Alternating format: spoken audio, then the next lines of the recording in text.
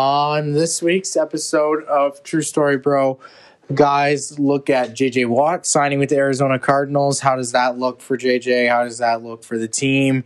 You had some opinions on that. Talk about other interesting stuff happening in the NFL, like Alex Smith leaving the Washington football team, how the free agent market looks, and just a nice little discussion on that.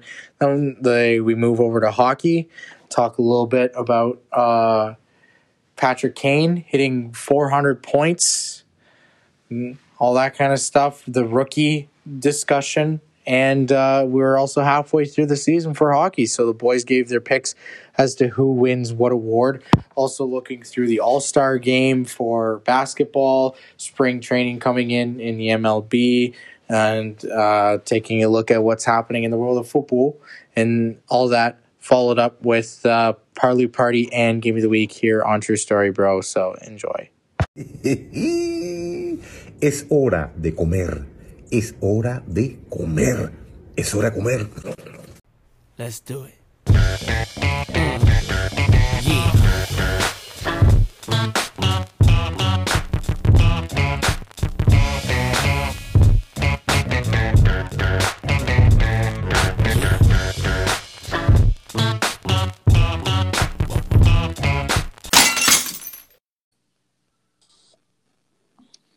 All right, so welcome to another True Story Bro. Ray Dog, how's it going, big man? Good. How about yourself? I am just living the dream. So, a lot happened since last week's episode. Last week was fun. We should record. It was very fun. We should record in person soon. For sure. And may I also remind you, we're getting close to St. Paddy's Day. It's Shammer season. We're officially 15 days away now, right? Is today's the second? Yeah, man. Yeah, it's the second. But that doesn't mean that it's still Shammer season. And Still Shammer season. I'm going to make every day to go and buy a new Shamrock Shake. So I was going to say that's what they have, yeah. whole lot of stuff to get into. What do you want to dive into first? Do you want to go big and go back to the NFL again? Yes. Okay. So sure, why not? So free agency, it is a raging fire that has us talking about it constantly. And this time, the biggest name in free agency has finally picked their destination. JJ Watt signing with the Arizona Cardinals for 2 years. And Ray Dog, this guy does not want to win. He just hates being a Houston Texan, and he just wants his money. Yeah. Well, it's that, and I think he's back with D-Hop, and, obviously, I think the Cardinals are a team that can turn things around here, and they're a team of the future, obviously, and he really helps the defense because they have now him and what's his name, Chandler Jones, and he's like one of the best pass rushers in the league, I believe. Yeah, and plus that secondary that Arizona has is pretty scary too. They're always pretty tough to go up against. Yeah, Budda Baker, he's another good guy, another good. I believe he plays safety, maybe. Yeah, he's free safety. He's somewhere in the secondary, anyways. Yeah, Budda Baker's, a sick player. But I don't think that this does any difference for the for the Cardinals. Like I think I was texting you about it earlier. Like I honestly think that they just go from, what was their records, 9-7? I thought it was 8-8 or something. Like I literally think they go like 9-7. Do they fight for a wild card? Yeah, sure, maybe. That at the most. Like, yeah, I respectfully disagree with that one. Like, I don't really think this improves. Like, obviously this improves the defense and it makes things a whole lot interesting because that division is really intriguing on its own. Because you got you got the Rams, you got the Cardinals. The Seahawks and the 49ers. Yeah, they're 8-8 last year. Yeah, so you're battling. So adding just J.J. Watt in a division with the Seahawks, the 49ers, like so here I'll to predict how this goes now for the Cardinals. With the addition of J.J. Watt, do you think that the Arizona Cardinals are better than the San Francisco 49ers? Better than the San Francisco 49ers now, or healthy San Francisco 49ers? Like week 1, 2021, do you think that the Cardinals are better now that they have J.J. Watt than the San Francisco 49ers? It really all depends where the 49ers go here. And I know because I mean they could lose a couple guys this offseason, and it depends how they're feeling with Garoppolo. So as of right now, with all the facts I have, I'm going with the Cardinals are better. Okay, that's 2021 season. That's solid. I can make a compelling argument. You can make a compelling argument that the Cardinals are third. But that 49er offense, whenever it's healthy, it's going. Like they have a lot of potential. I think this year was kind of a write-off year just because you didn't have Jimmy G. Now, do you think that the Cardinals with J.J. Watt are better than the Rams? No. No. So I don't know. I can't really blame. Like if the Cardinals were in literally any other division, well then maybe this would help them. But this just looking at this division, it looks like the toughest division in football. Yeah, it is the toughest division in football because you got 3 teams that are consistent playoff candidates going in every year. Just Arizona, for me, is the worst. Well, I mean, it all depends on what J.J. Watt wants, right? You know, he obviously just wants to play with D-Hop and be on a young team with some fat pockets and money and, you know, buzz off, right? And for me, J.J. Watt's position, my team to go to is a team that's going to win, or a team that's in a win now mode, or a team that's one J.J. Watt away from being in the Super Bowl. Like I would have thought that, you know, the Bills would have been a great candidate. So would have the Browns. We were talking about who great candidates would have been, and if you would have told me the Cardinals were gonna get J.J. Watt, I probably would have thought that you were a moron. Exactly. So I don't know. I see the Cards fighting for a playoff spot. I don't see them in one. Yeah. And if they even do make it to the playoffs, I don't even see them getting past the wild card round. It's really disappointing. Like I wish J.J. Watt went to a different team just so like it could be a much more like juicier, you know, a much more intriguing story. Because when you talk about the teams that we thought that J.J. Watt would go to, if we talk about Buffalo, well, then that's very intriguing because now the Bills just lost Matt Milano, who is probably one of the most underappreciated defensive players in the league. And then they get J.J. Watt, and now things heat up because they're going to go and try to get revenge on the Chiefs. If who else do we say? We said Cleveland. Well, then the AFC North just got a whole lot tougher to play in now. We also said Green Bay. We said Green Bay too. If Green Bay gets J.J. Watt, I think they're a lock for a Super Bowl. It's Super Bowl or bust now. Yeah. And if who else do we say? Do we say? Oh, excuse me. You know, literally, like there's so many better teams other than the Cardinals. But anyways, whatever. As long as JJ Watt's happy, I guess. That now JJ Watt just annoys me. Like, all right, go make your money, be a fucking sellout, go host Ultimate Tag or something. Like, obviously you don't care about winning. Obviously you just want that guap. But this is what he said. He said Kyler Murray's a young, extremely talented quarterback, and when he was talking to him, he said, "I'm here because I believe in you." That was his reasons for going there. I don't.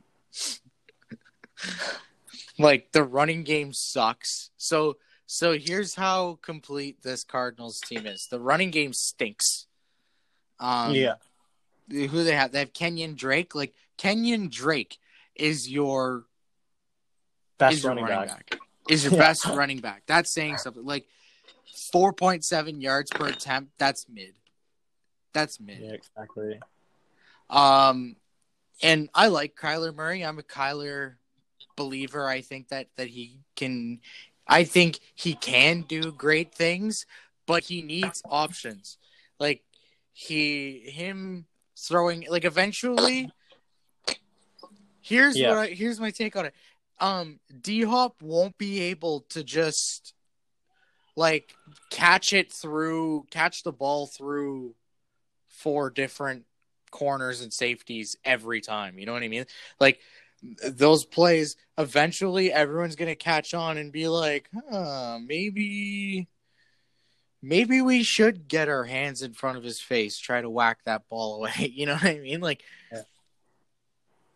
And who else does D-Hop have once he's, like, who else does Kyler Murray have whenever he's not throwing D-Hop the ball? Like, Christian Kirk doesn't really cut it for me.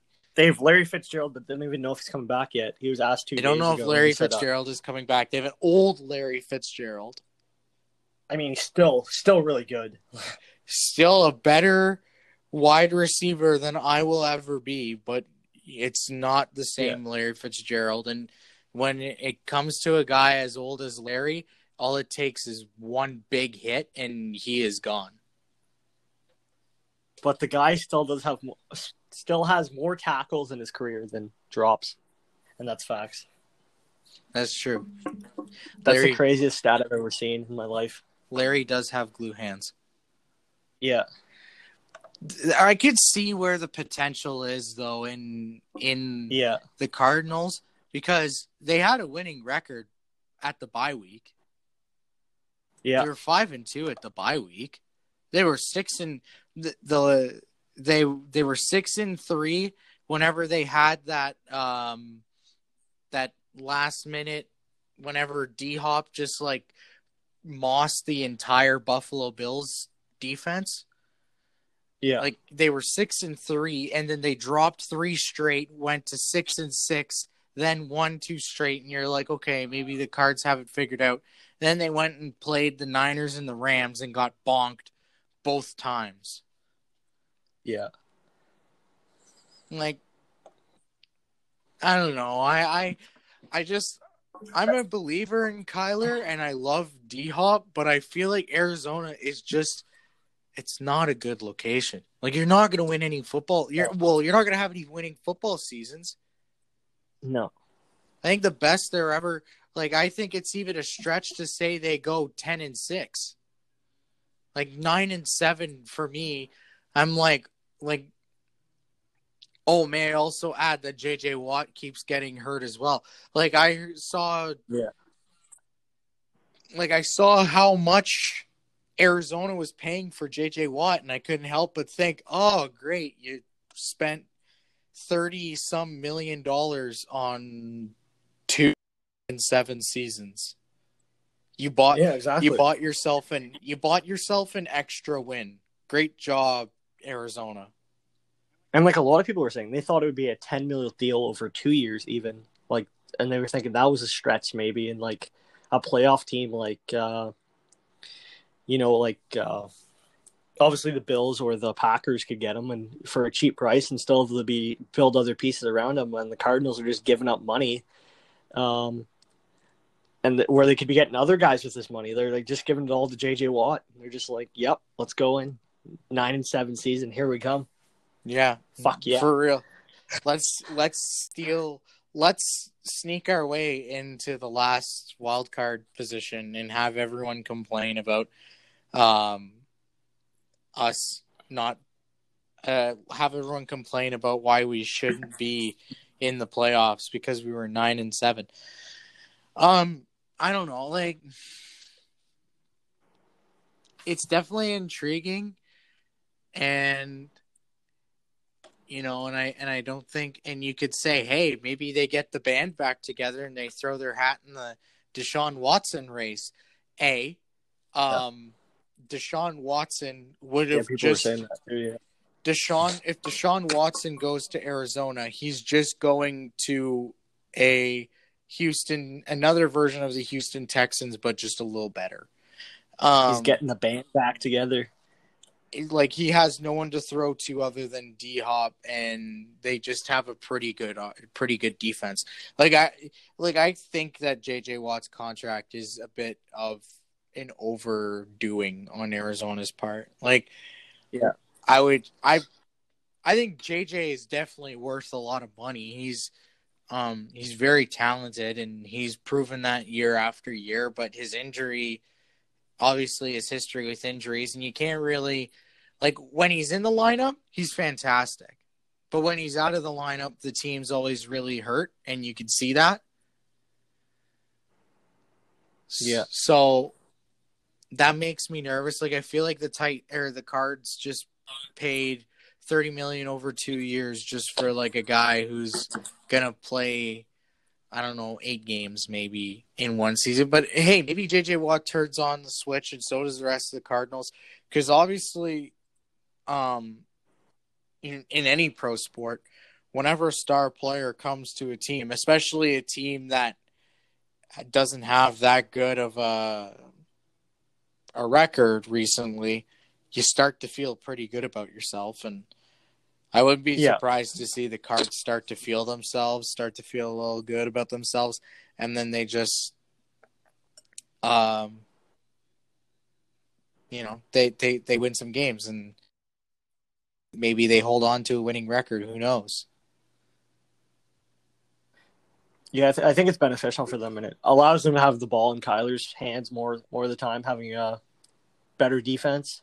Yeah, you can get some. I don't know how much it improves the defense, but if they can add a couple more pieces here, they can definitely be a playoff team next year. No doubt about that. Yeah, I think they can. Like, that's probably their ceiling. I'm looking at it very pessimistically, and I'm like, the best that they can do with if they have JJ Watt on their team and they go, okay, yeah, no, we're set. We're not gonna do any other big moves. Yeah. Well, then, I don't know. I think their ceiling, like if they just stick with the team they have now and say, okay, these are our guys, their ceiling is like a lower seed team, like anywhere between 4th seed and 6th seed, and their floor is like 8-8. Yeah. So I don't have a whole lot of I don't have too much faith in the Cardinals, because the Cardinals didn't have as good of a team. Like, the Cardinals haven't really made any big splashes. They haven't really made any big changes, and they went from being 6-3 at week to 8-8 at the end of the season. So I don't know. I'm not super optimistic just because the Cards have shot the bed. Yeah, exactly. So yeah. Also, Alex Smith getting screwed over by the football team. Yeah. And now he's been released. What are your thoughts? Well, I kind of saw it coming. You know, he wasn't really in the plans, and when they came back, it was kind of shocking, I think, for everybody, and no one expected him to be here. But it did help them get to the wild card game against, obviously, the Buccaneers, and they did pretty well in that game and put up a good fight. He's 36 years old, though, and I think he was making like 15, 16 mil a year, so it kind of makes sense for the organization to get rid of him. But I feel for the guy, and hopefully he can find a good destination to be either fighting for a job or being a good backup. And I hope the best for him, obviously. Oh, I definitely think that Alex Smith can be a reliable backup. He could be someone that he can, Yeah. Like if my QB went down and I had Alex Smith going in, I'd feel comfortable. I'd sleep easy at night. I would too. But man, is Taylor Heineke like that impressive? Like that's what I myself. Like you don't really have much for a starting QB, and Yeah.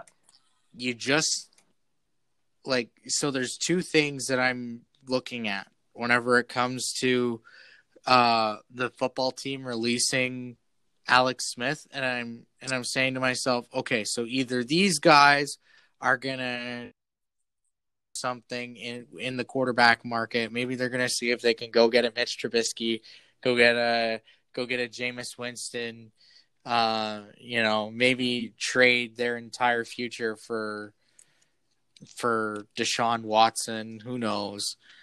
It would be hilarious to see Deshaun Watson leave the Houston Texans and go to the Washington football team. That sounds comedic.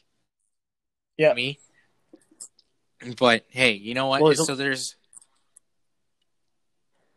a lot of teams talking here how someone drafting a quarterback in the top 10 might be wise to go out and get Smith, because obviously he's been a great quarterback in the league, and he, as Patrick Mahomes said last year during the Super Bowl, he said, I learned a lot from Alex. He's a big part of my success early on. And then he tried to mentor, obviously, what's his name? The guy that, what the fuck's his name? Dwayne Haskins. Yeah. Tried to teach him, but obviously that didn't go very well because he didn't fucking listen to anybody. He was just too busy in the strip clubs. Yeah, too busy being a fucking moron. But yeah, if like a team like Jacksonville can get him, and I think, Smith was actually had Urban Meyer as a coach in college too. So yes, I think that can be a good fit if you have someone like Trevor Lawrence coming in, or even a Zach Wilson, Trey Lance, or Justin Fields. If a team drafts one of them, have a guy like Alex Smith come in and teach them the ropes and kind of guide a young quarterback. I think would be great. Yeah, and I say, hey, if Alex Smith goes to Jacksonville, like you said, well then how about Washington goes and gets Gardner Minshew? Because I think Gardner Minshew, he's pretty good. Like whenever we talk about like the lower tier, like not shit, but like not great quarterbacks, Gardner Minshew is in that category. Yeah. And he's kind of like the best quarterback in that tier. Like, yeah, I would almost put him in, like, categorize him as pretty good if he had the weapons. Yeah. So, you want to do a quick quarterback tier list? Who's left? Who could? Well, I think two things. They either they throw their hat in the quarterback ring, like we've been talking about, or I say they hang on to Taylor Heineke and they're pretty impressed because he was pretty impressive. Like I would at least give the guy I think he's their guy. I think he's their guy. What did they get? Just give him like $8 million a year or some shit, something like that. I think we. And I mean, for a quarterback, paying $8 million is like kind of small considering what every other quarterback gets. You know what I mean? Yeah, I know. It's kind of high reward. You know what I mean? Yeah. But yeah, it's just what quarterbacks are available still, like free agents wise. I'm trying to think who's been free agent. By the looks of it here, we got Jacoby Brissett, Andy Dalton, Fitzmagic. Ooh, could you imagine Fitzmagic in DC? Ooh, that would be nice. That dude would just like Ryan Fitzpatrick would just throw footballs like he'd just like pull some like 40-yard pass out of his ass and go like, fuck it, Terry McLaurin's down there somewhere. I'd honestly love for the Patriots to try to get him. To get Fitz? Yeah. I think you need I don't think Fitz is that good of a starter, man. Like he's come in and I don't know, I'm not too sold on Fitz just because he doesn't really have the stamina. Yeah, the stamina to play one good full season. Yeah. Okay, so there's also Cam Newton, Dak Prescott, Mitch Trubisky, Jameis Winston, Teddy Bridgewater. Oh, these are guys that could be on the move. Derek Carr. You got Sam Darnold, Jimmy Garoppolo, Matt Ryan, Deshaun Watson. Those are guys you could trade for. Yeah. I could see Washington entertaining a deal for, I keep mentioning Jameis Winston. I think he deserves another chance as a starter. Yeah. I think that they can make a trade. Well, see, I don't know. For some reason, I feel like the only thing that the football team could go for in a trade without giving up a whole lot is Mitch Trubisky. If you need a starter. If Heineke doesn't work out, I think the only thing you can trade without giving up the whole farm is Mitch Trubisky, because I don't think the Falcons. I think the Falcons should draft a quarterback because they have 6th pick. I believe so. Yeah, 5th or 6th. Yeah. I think the Falcons should draft a quarterback. I don't think they will though. Probably not. So I think Matt Ryan's going to hold on. They're going to ask a lot for Matt Ryan. I don't know. I honestly think the football team sticks with Heineke. He's kind of proved himself in the last few games. Why not give it a shot? Why not see where it goes and see if he can figure his shit out? Because I liked what I saw in the playoffs, and hey, I know we've seen guys get brought in as starters in the playoffs, and then they shit the bed whenever they do get another starting job after the playoffs. They just did really well in the playoffs because they were fired up. But I think it's kind of like a goalie in the AHL. Yeah, exactly. Honestly. Like Andrew Hammond. I think Heineke can really take this opportunity and run here because he was also impressive in the regular season. He has starts under his belt. People know what he can do. So I think he finds success in Washington, and I also want to see him find success in Washington. Yeah, exactly. And talking about other quarterbacks, you mentioned Dak Prescott. Dak Prescott wants to be paid the same as Mahomes. Dog, do you think he should be paid the same as Mahomes, or? He didn't say the same. He said right behind. Right Mahomes. behind. So do you? Right behind. So do you think Deshaun Watson is worth less than or equal to, do you think Deshaun Watson is less than or equal to $50 million? You mean Dak Prescott? Or Dak Scott? No, he's not. I don't think so either. I think that Dak Prescott's definitely worth a lot of money though, because he's very good at. He is. He is I don't think he's an average NFL quarterback. I think he's very good at his job. He just got, and you can never blame a guy for injuries. No, the guy was hurt. The guy was hurt for 2 weeks and still was the fucking passing leader in the whole NFL. Yeah, and he snapped his ankle on the 3rd week or something. Yeah. Honestly, I feel bad for Dak. I kind of feel bad because it's almost seems like Jerry Jones has been stabbing Dak Prescott in the back. If you think about it, how many years ago, if Tony Romo would have asked, do you think that Jerry Jones would have given Tony Romo that much money? Probably not. Really? Oh, Tony? Yes. I feel like he would have too. He probably would have. Yeah. Because he's known for that. He's known for giving guys that he believes in really silly contracts. And he had this weird attraction to Tony Romo, even though the whole knock on Tony Romo is that he can do a good job in the regular season, but once he gets to the playoffs, he shits the bed. And there's always guys that are as good as Tony Romo that like managed to get over the hump, but Tony Romo never did. Tony Romo stayed shit in the playoffs. So I think, and there's always been tension around Dak Prescott being the starting guy in Dallas. Like whenever Dak came in at first, Jerry was constantly talking to the media about wanting to, make sure Tony stays healthy so that he can come back in and what have you and all that stuff. And I don't know. I just don't think that I can't see Dak in a Cowboy uniform. Like if you're Dak, like if Dak Prescott is staying in a Cowboys uniform, what is he doing?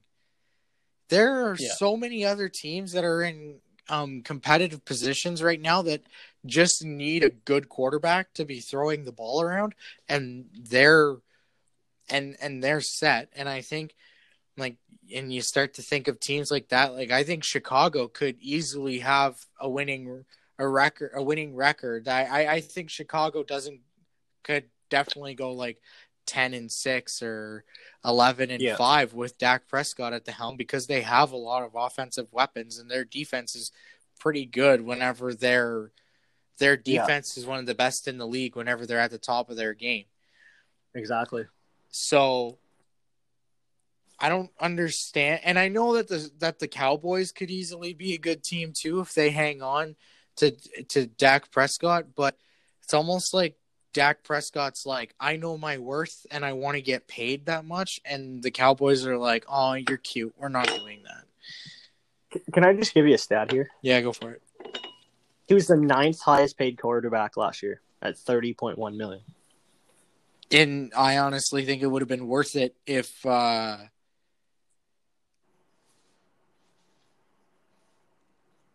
think it would have been worth it if you played a full season healthy. Yeah, exactly. Do you want me to read you the rest of the quarterbacks on this list as it stood for last year?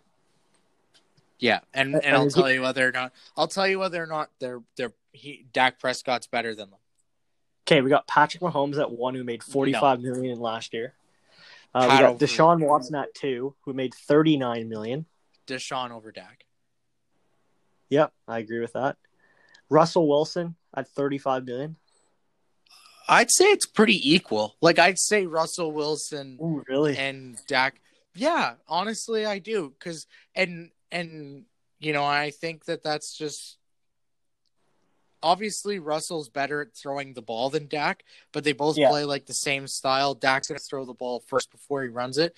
But as I mentioned, Russell Wilson is better at throwing the ball than Dak Prescott.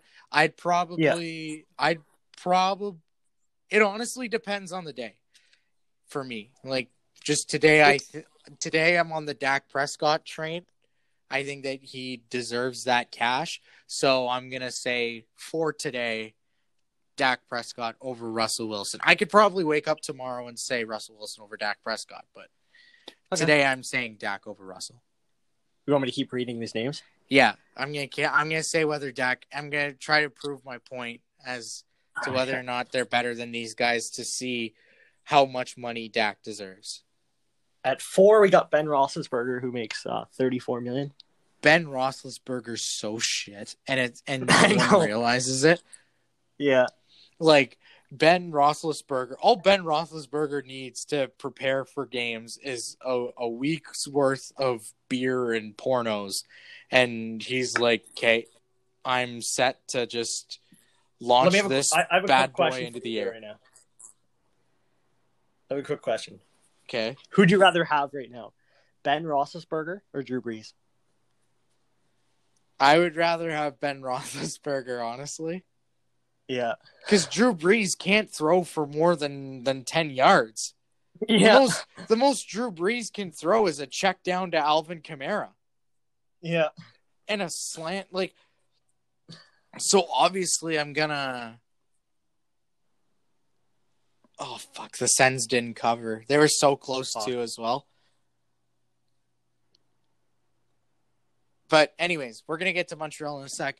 I would rather have Ben Roethlisberger just because Ben Roethlisberger still has a little bit of juice left in his arm. I don't think both of them are any good. No. I think Drew Brees... So I'll read you number 5. I think Drew Brees... Go ahead. I think Drew Brees had a really good team around him, and so did Yeah. Ben Roethlisberger. And it's allowed them to stay in the league as long as they have, in my opinion. Yeah. Yeah. So at 5, we got Aaron Rodgers, the MVP. At 33.5 million. I'd say Aaron Rodgers is better than Dak Prescott. Yeah.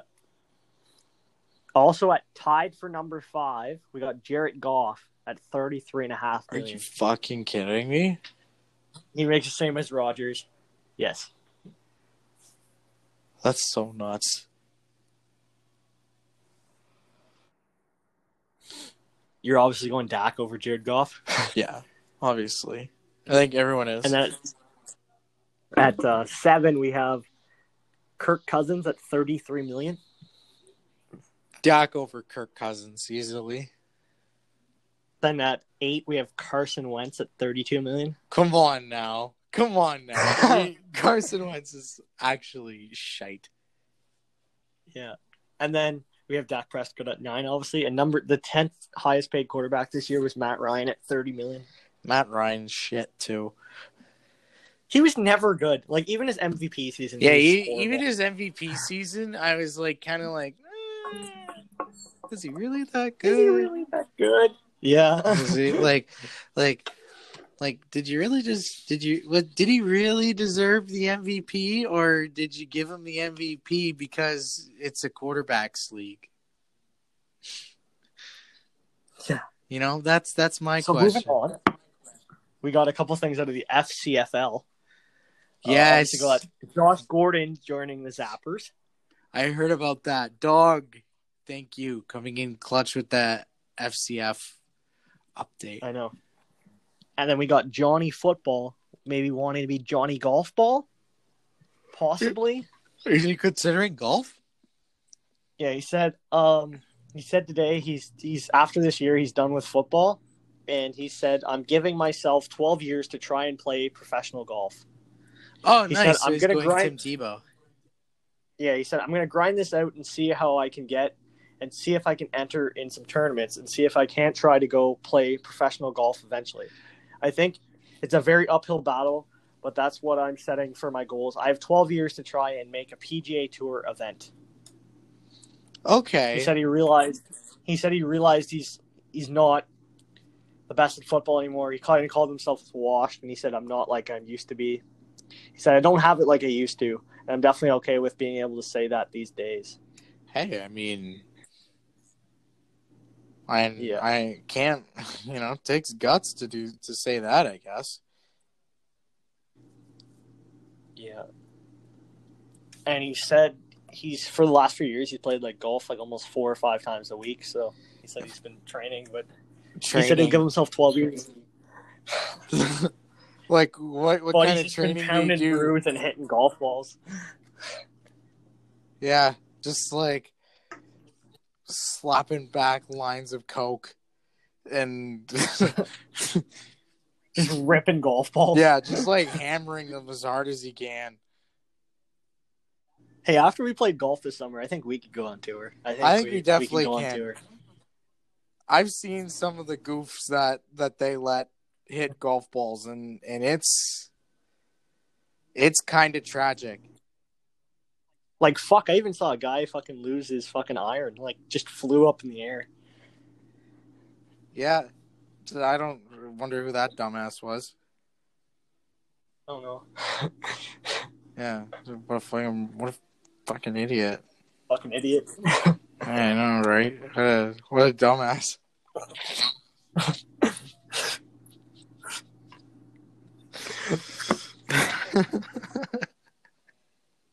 Oh my god.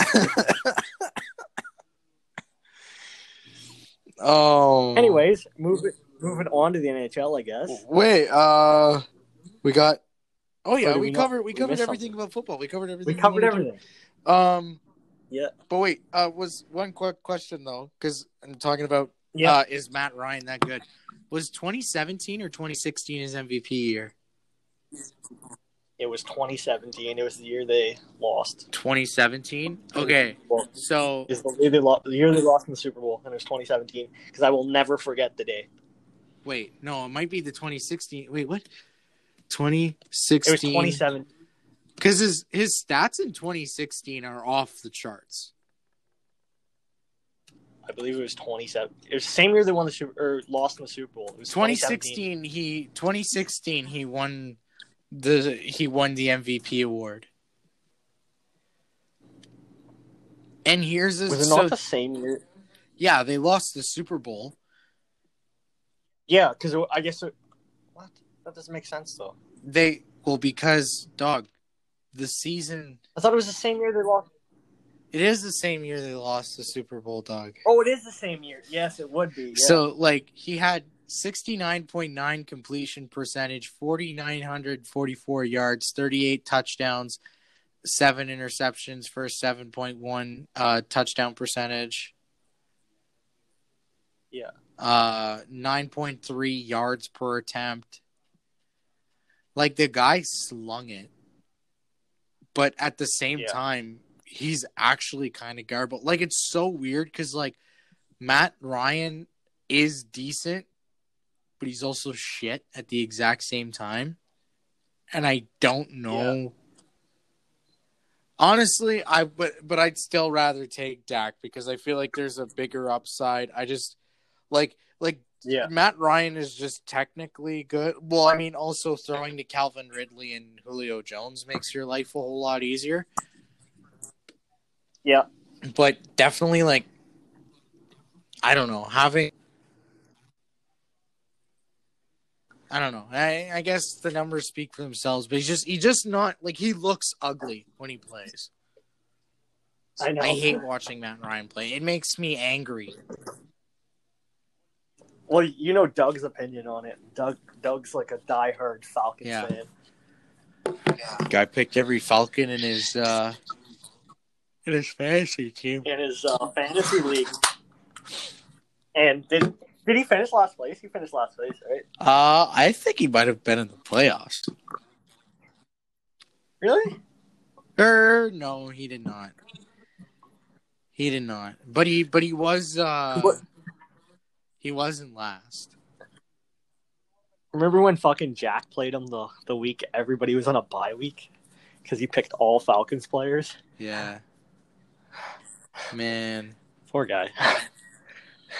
Also, shouts out to fucking what's his name? Will Fuller. How many points for me? On guy dropped so many points for me on week 1. Oh, yeah, it was 40 or something. Yeah, he dropped 40 points. Something? He dropped 40 points. Yeah. And then got suspended. Right after. They were yeah, let's drug test this guy. Drug test. Doug plays 7th. He was 1 game behind Sips for last. Oh. And Sips never even looked at his team the whole year. No, he lost first 2 weeks and he was all right, good enough. Tank train. Yeah, we gotta have that draft lottery soon. Yeah. But yeah, we're getting off track. We're still talking about footballs. So let's talk about hockey here. I kind of want to talk about Montreal. Let's do that. Because that's the biggest. That to me has to be the biggest story. So Montreal dropped Claude Julien, and now they also dropped Kirk Muller, which was really weird because Kirk Muller was the guy who was in for Claude Julien, coaching them to a win against the Penguins. Yeah, in the play-in round, and then they dropped his ass too. On honestly, I see it as, the Habs are just trying to move forward. They've had Kirk Muller in their staff for years now. Yeah. And I don't know, he was never an option whenever it came to promotions. He was never, like, whenever, you know what I mean? Like, he was never really... Oh, so it is true. What is true? Luke Richardson's an assistant coach right now for the Canadians. I heard that. Yeah, his entire coaching career, he's been an assistant coach. Yeah, but for the Canadians. Yeah, he's been there a long time. I didn't know he was there because I know he used to be with, Toronto? He was with Toronto, was he not, for a while, then Edmonton. Oh, who's this? Luke Richardson? Philly. Luke Richardson. Oh, yeah, no, he's with Montreal. Like, he's been all over. He was with Ottawa. He was with Philly. Yeah. Like Toronto. I think he was with Edmonton, too. Yeah. I don't know. No, that's what I was saying. I didn't know he was there. I heard he was there, and I didn't know that. No, I knew he's there. He's been there a couple of years, so. But I'm... Because last time I knew, he was he not head coach of the Belleville for a while? He was head coach for Binghamton before they were Belleville. Binghamton. That's who it was, yeah. But yeah, I really like Dominic Ducharme. I think he's a great coach. He has to be one of the better coaches that led that World Junior program. And hey, you know what? I know that when you look at his junior career, he's had to coach Jonathan Drouin. He did coach Jonathan Drouin. Yeah, he's had to coach Jonathan Drouin, so the connection's there, and he's also coached Nate McKinnon. And I know you could say, oh, well, you had two of the best junior hockey players on your team. But it's one thing to have those two best players in the draft class, or two of the best players in the draft class on your team. It's another thing to bring out the best in them. And it's another thing to have them consistently bring it and want to play for you every night. And now you have that in Dominic Ducharme again, a guy who is kind of like a player's coach. They all want to run through a wall for this guy. They all love this guy. So I think that's a good thing. And hey, the Habs got a win tonight. The Sens were a little stingy. Yeah. I was really surprised by how Joey Daccord played, because I remember Joey Dacord's first NHL start, and it was very rocky. And Joey Daccord came in, and he stood on his head. Like, I don't think Ottawa lost because Daccord played bad. They lost because they had shit discipline. They kind of like fucked themselves over. And if you ask me, I think they let Daccord down.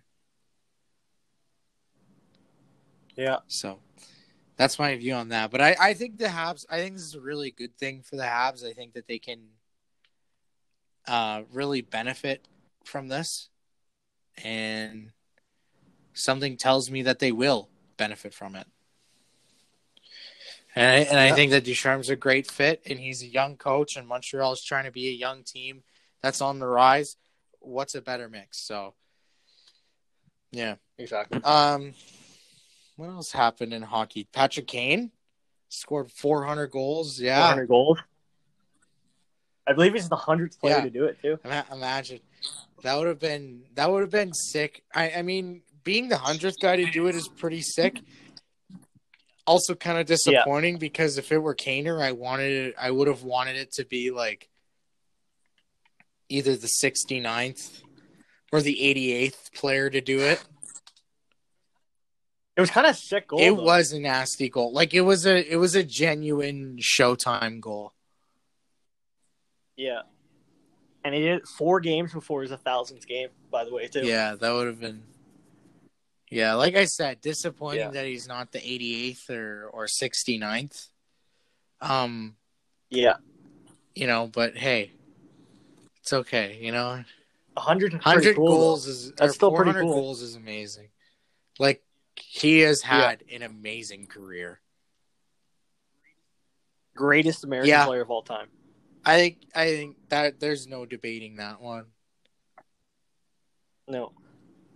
He was the first American to win an Art Ross, I believe. Like, he's done it all. He's won Art Ross's. Hasn't he won a Rocket Richard too? Yeah. Yeah, so he's done all this. He also won the Calder. He won a Conn Smythe, I believe, once, maybe twice. I don't know. Hart. So in their 3 cups, it was one year was Taves. 1 year was Kane, and I believe because 1 year Keith was playing like 30 minutes a night. Yeah.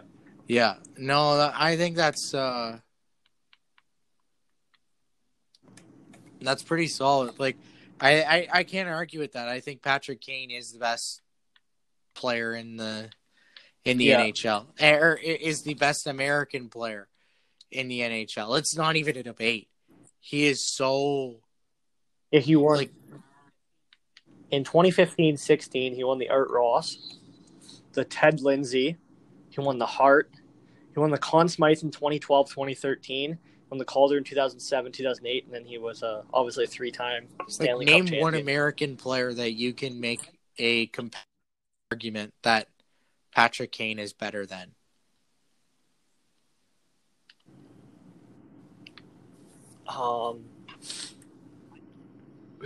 I'd say the second best American player is Mike Modano. Yeah, I could say I'd say that too. I can't argue it. I can't. Jeremy Roenick was pretty good too.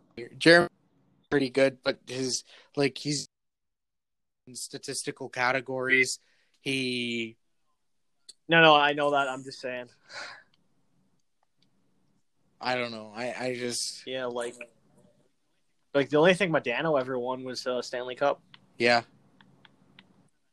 He doesn't have any other awards. But Mike Modano was pretty good still, though. Like, he's still a... He was. But it has to be Patrick Kane. I mean, 3 cups, all the awards he's won. There's no discussion. It's Patrick Kane is the best American player. And to score 400 goals, that just adds even more onto it.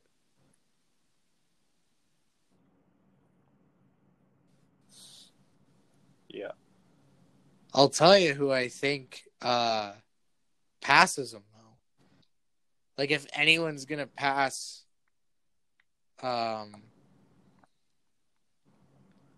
Chris Chelios was pretty good American, too. Yeah, but I don't know. I still think...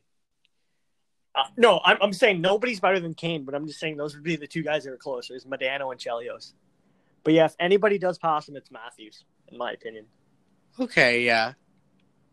I think it could be Matthews too. That's agreeable, actually. Is that what you're gonna say, or are you gonna say something different?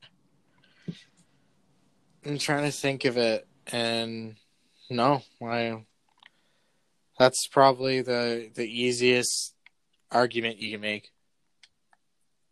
Yeah.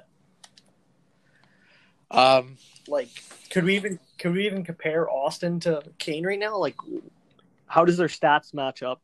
Like, within the years they've both played. Like, you know what I mean? Like, how does Kane's earlier match with Matthews? Well, let me take a look. I'm just curious to see. I think Matthews does pass him, but let's go. Hold on. Hockey.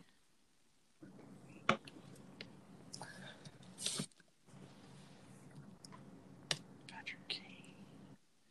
Man, Patrick. That's sick. And the year they won the cup, he had 88 points in that season. Showtime, indeed. Man, Patrick Kane. Also, I'm going to give you a little hot take. I don't know if it's a hot take, but he's my Hart Trophy winner this year. Yeah, I could see that, because we're like 6th or 7th in the league right now. Yeah, and if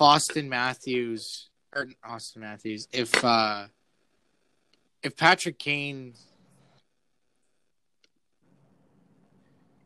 Okay, so like if Patrick Kane helps lead the Chicago Blackhawks to the Stanley Cup playoffs with the Blackhawks team that they have, I could see that happening. I could see them going, okay, yep, this guy. So you want to compare you want to compare these two career, like I'll go how many seasons has Austin Matthews played? He has to be like 5 now.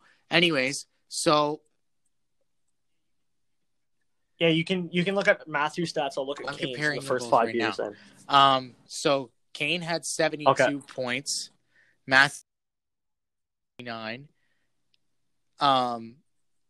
Kane also had 51 assists.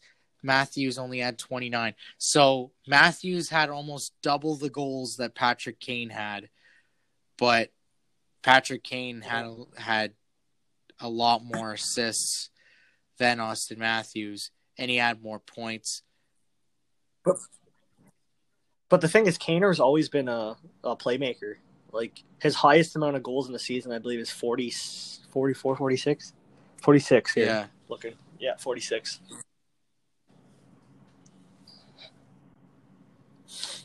He had a better points per game ratio, obviously, better shot percentage. Even strength goals. Austin Matthews has 32 even strength goals. So we'll go second season now. So Austin Matthews has played 5 seasons. Yeah.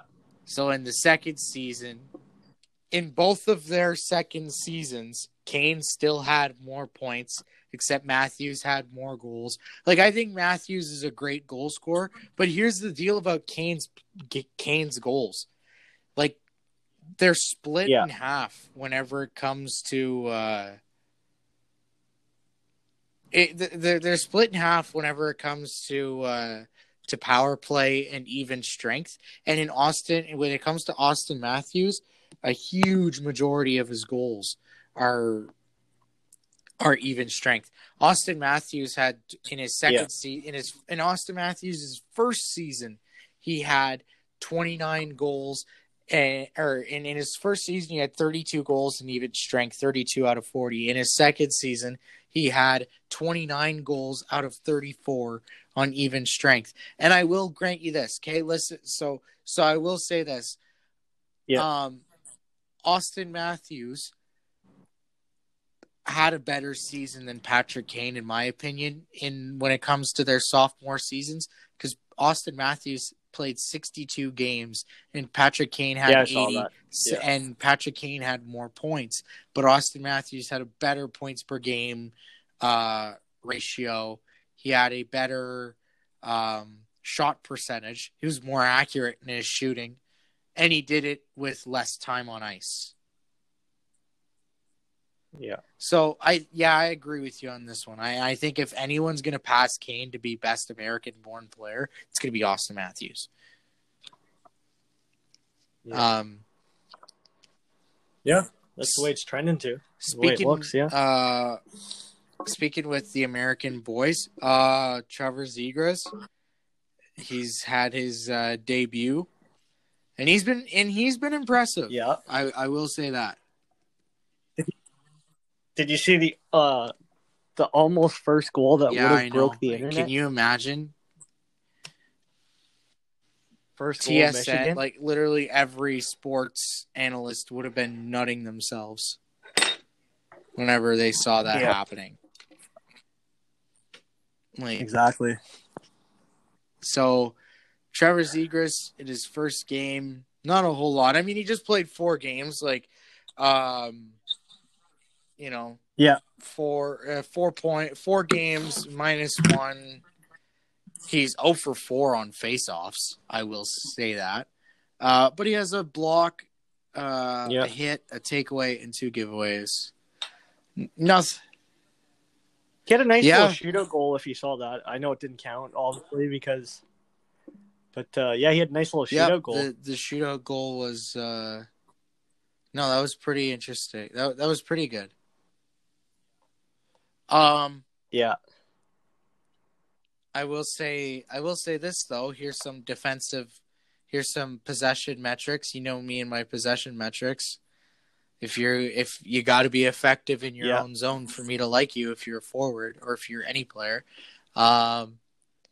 So his Corsi percentage was 52.9, which is really impressive, but his Fenwick was 49, which is kind of shite, but which I find odd, which just tells you that's how well they do at blocking shots, I guess. And the Corsi differential is 3.1. So, I mean, and I know we always say it in hockey, like hockey is the sport where stats aren't the only thing that matters, but I think Zegras is actually, been pretty effective. I know he's a minus, and I know he's a minus one. But actually, I don't really think it's that big of a deal. That's not bad, especially when you think that he's a rookie. Anaheim Ducks. So and he's a rookie, no, nothing I can really knock the kid on, anyways. Yep. So then we had Drake Batherson, 6 tied straight the games Sens record for most. Did that for most in for highest scoring streak by Senator. Yeah. Yeah, but that he did get a end point tonight, tonight. Yeah, which is good to see. So he's 11 points now, and I think it's 7 which games is really good to see, because I thought that Drake Batherson, this was going to be the year that Drake Batherson pops off and has a fantastic season. And same thing for Josh Norris. And Josh Norris has had a really good season. He's third in rookie scoring. Are you there, Tommy? Yeah. All right, we have technical difficulties. We'll be right back.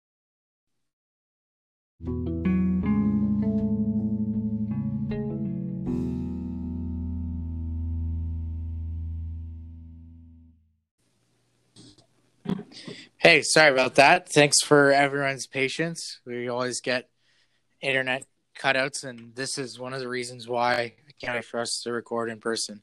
Exactly. But yeah, we were talking about Drake Batherson.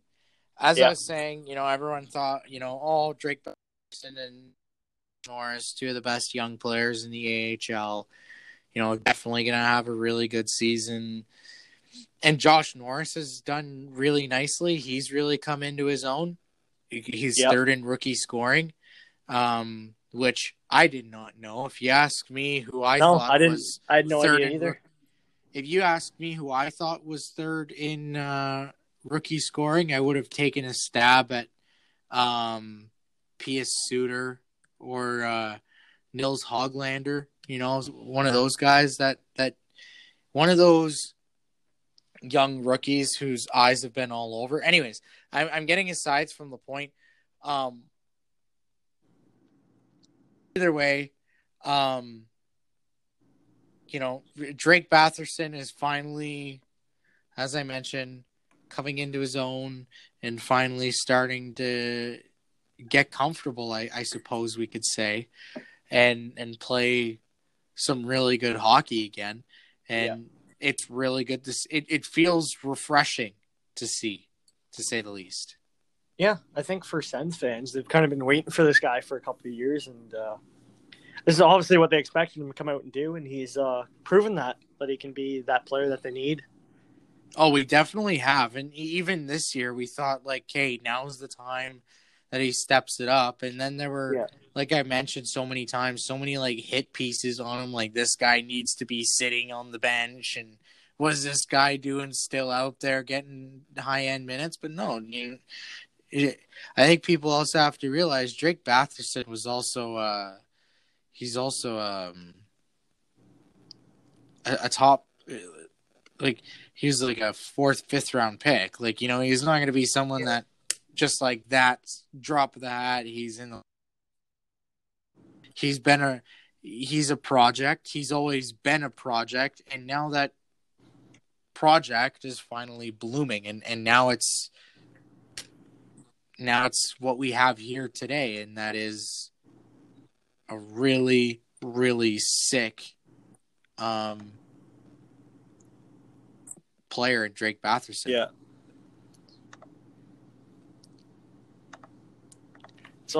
It's honestly crazy to me that he was ready before Formanton and Brown.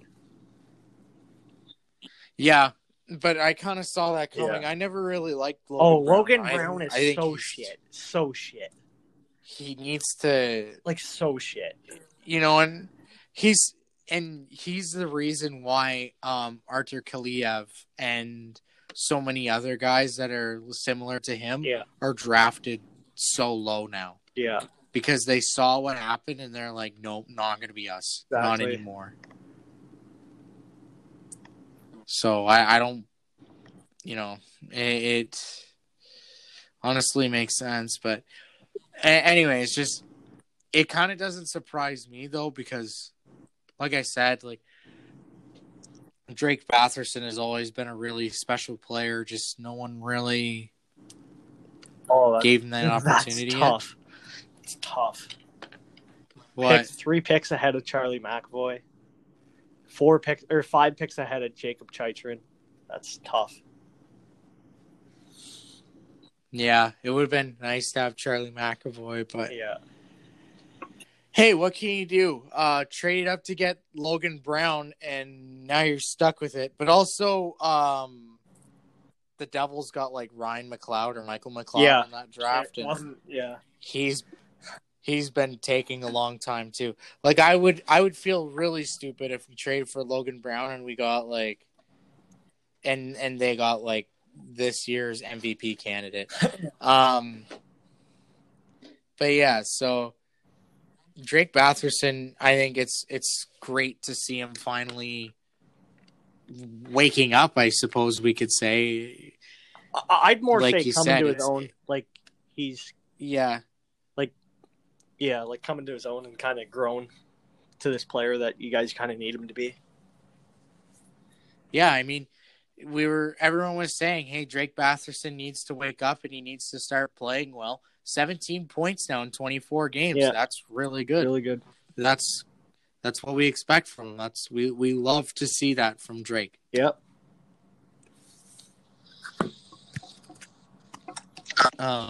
And also, Jordan Binnington lost his shit. Yeah.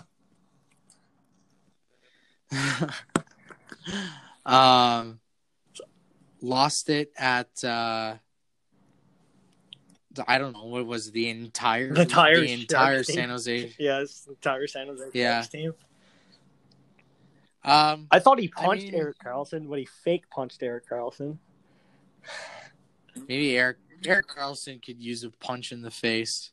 Would he have like 8 points this year or something? Maybe he is $10 million so unproductive to have one more point than Mike fucking Riley. Yeah, he has one more point than Mike Riley. It's fucking hilarious. Wow. I cannot believe that. Yeah. We're talking about Drake. This worked out so well for the Sens. So well for the Sens. Like, the dude went to San Jose, got the feel for the cold or hot weather, and went, I ain't so good at hockey anymore. Yeah, I don't really. No, I don't. Ever since he dressed up as a pirate, shit went downhill. That's all I'm saying. Yeah.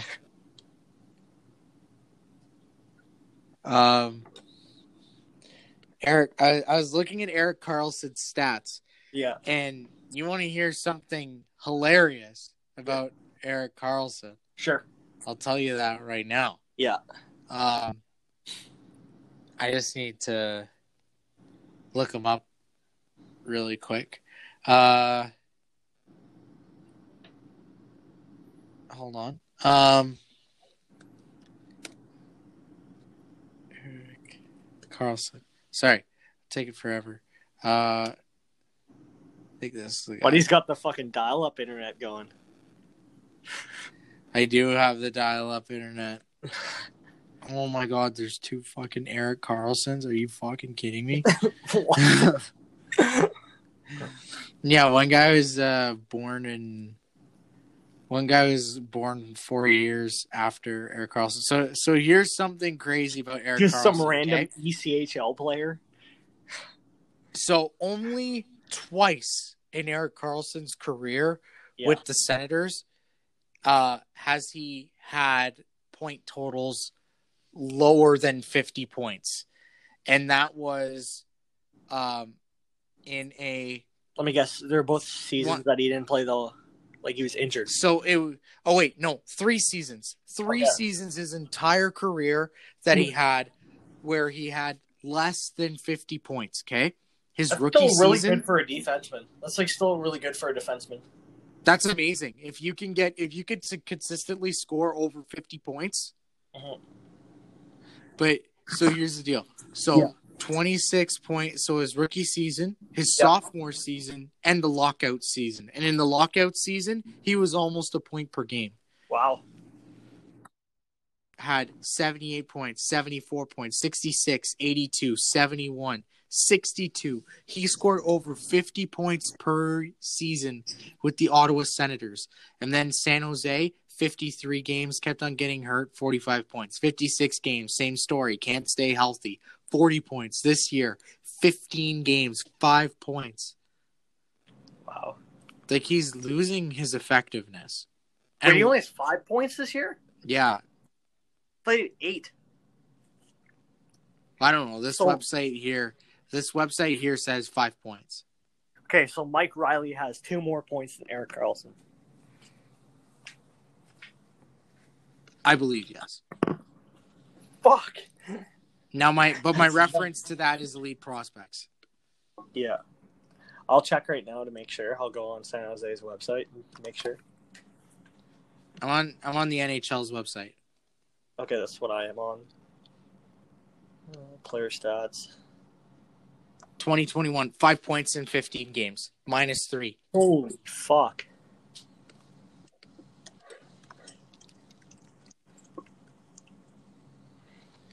Also, you want to know, like, you want to know who feels stupid right now? San Jose, because they're probably looking at Eric Carlson, who can't stay healthy for a whole season, and they're looking at Eric Carlson, who already has problems in his own zone.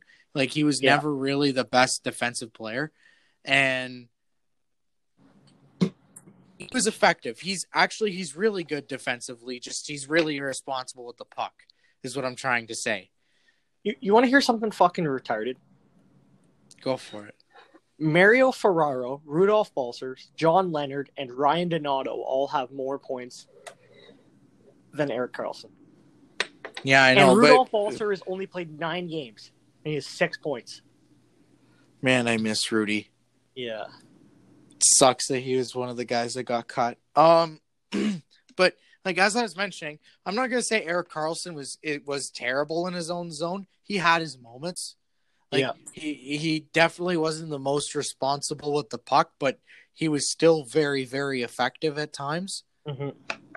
But as I said, he still plays with irresponsibility, and he has a lot of turnovers, and so, you know, you have a guy who's irresponsible with the puck, can turn the puck over easily, yet whenever you look over at Ottawa has Tim Stützle. They've got Josh Norris, so Tim Stützle came out of the San Jose pick. We've got the second highest and third highest scoring rookie both on our team, and they both are products of the San Jose trade. Wow. And we still have Chris Tierney. The only piece from the San Jose trade that we don't have is Dylan DeMello. Yeah. Wow. That's nuts. Yeah. Speaking of Eric Carlson and overpaid guys, Is Carey overpriced? I'm starting to think he is. Like, Carey Price, whenever he was in the bubble, we were talking about it the entire. That's all we could talk about was, oh my God, Carey Price is back. Carey Price has finally reached deep down inside and found that old version of himself that let him be at one point the best goalie in the world. Exactly. And now it's like, now we're getting the same mid-30s ineffective Carey Price, and I'm kind of disappointed by it because as much as I loathe Montreal as a Sens fan, I was a Carey Price guy. Yeah. I think we all were growing up because he's obviously the best goalie we've ever seen in our lives. Yeah, I agree with that. Best goalie in my lifetime. Like, I mean, we saw Brodeur, but that was towards the end, so... Yeah, we had Brodeur towards the end. Yeah. I still think that Brodeur is the best goalie of all time. Yeah. I really like Bobby Lou growing up, too. He was really good. That's what we were forgetting. What we're forgetting? Bobby Lou. We're forgetting Bobby Lou. Yeah. I think Carey Price and Bobby Lou are the two best goalies I've seen in my lifetime. Yeah. And maybe, and I know, and I'm pretty sure Carter Hart will come around someday and say, I'm changing that. I'm the best goalie you've seen in your lifetime now. Because I'm a very big Carter Hart believer, and I think that he will become the best goalie in the league. But anyways, I think Carey Price is... Here's the deal. Whenever Montreal gave him that big fat contract that he has, I'm pretty sure in their heads they weren't thinking, this guy's going to be real shit in 5 years. Like, when you pay a guy that much money, it's because he's the best in the planet at what he does. Yeah. And he's shown that, and now he just started to fall off. And I think part of it isn't entirely his fault because there's a really bad team in front of him, but other times he'd let in stinkers and you're like, holy shit. Like, this is the best goalie in the world. Yeah, like, there was one year he couldn't even fucking stop a beach ball. I remember that. I don't even know what year that was, but it was like... I don't know. We talked about Erik Karlsson having his moments. That's another guy who, like, definitely has his moments. Is this why you think you don't pay goalies over $8 million? No, I think you can pay goalies that much. Just, like...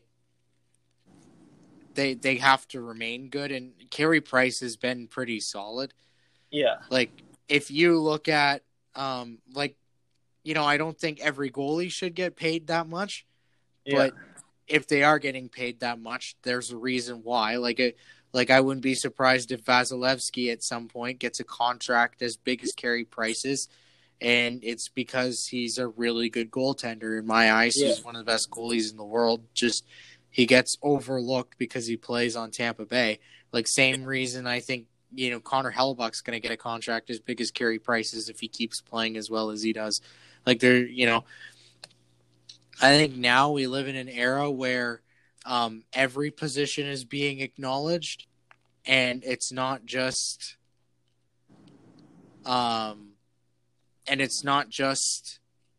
coaches being nervous now. It's like, okay, we look at your stats, we look at how good you are. You know what I mean? And plus, I also think that in today's world of sports, there's so much money that goes into it. I know that NHL has a flat cap, but with the cap, and it sucks that there's a flat cap this year because everything leading up to COVID was showing signs of like a huge cap inflation and the NHL having big revenue years, and now they've taken a major step back, and instead of this season possibly having a $90 million salary cap, which if you asked me whenever I was like 10, I would have said, what's a salary cap? And then once he explained it to me and how it works, I probably would have said, no, I do not believe that the NHL is going to have a $90 million salary cap. Anyways, just, with teams making more money and the league making more money, I wouldn't be surprised if we see bigger contracts get signed for goalies because they're like, hey, you guys have this money. We know our worth, and we know we're the most important part of the team. Without me, you guys don't win. Yeah, but the thing for me, goalies fall so hard in this league, man. Like, so. But there's the few goalies that remain consistently great. Yeah. It's just, and there's a lot of goalies. Guys. There's a lot of goalies that don't. Like, just recent years, we can talk. Obviously, Jonathan Quick, Pekka Rinne, Martin Jones. But Pekka Rinne didn't fall off because he just started playing like shit. Pekka Rinne fell off because he's like old as dirt. Yeah, I know. I'm just saying, like I'm still surprised Pekka Rinne's in the league. That is true. Yeah, I should give that guy credit. He's one of my favorite goalies I've ever watched too. I would like to. Yeah, he was one of the most underrated too. I found. Yeah.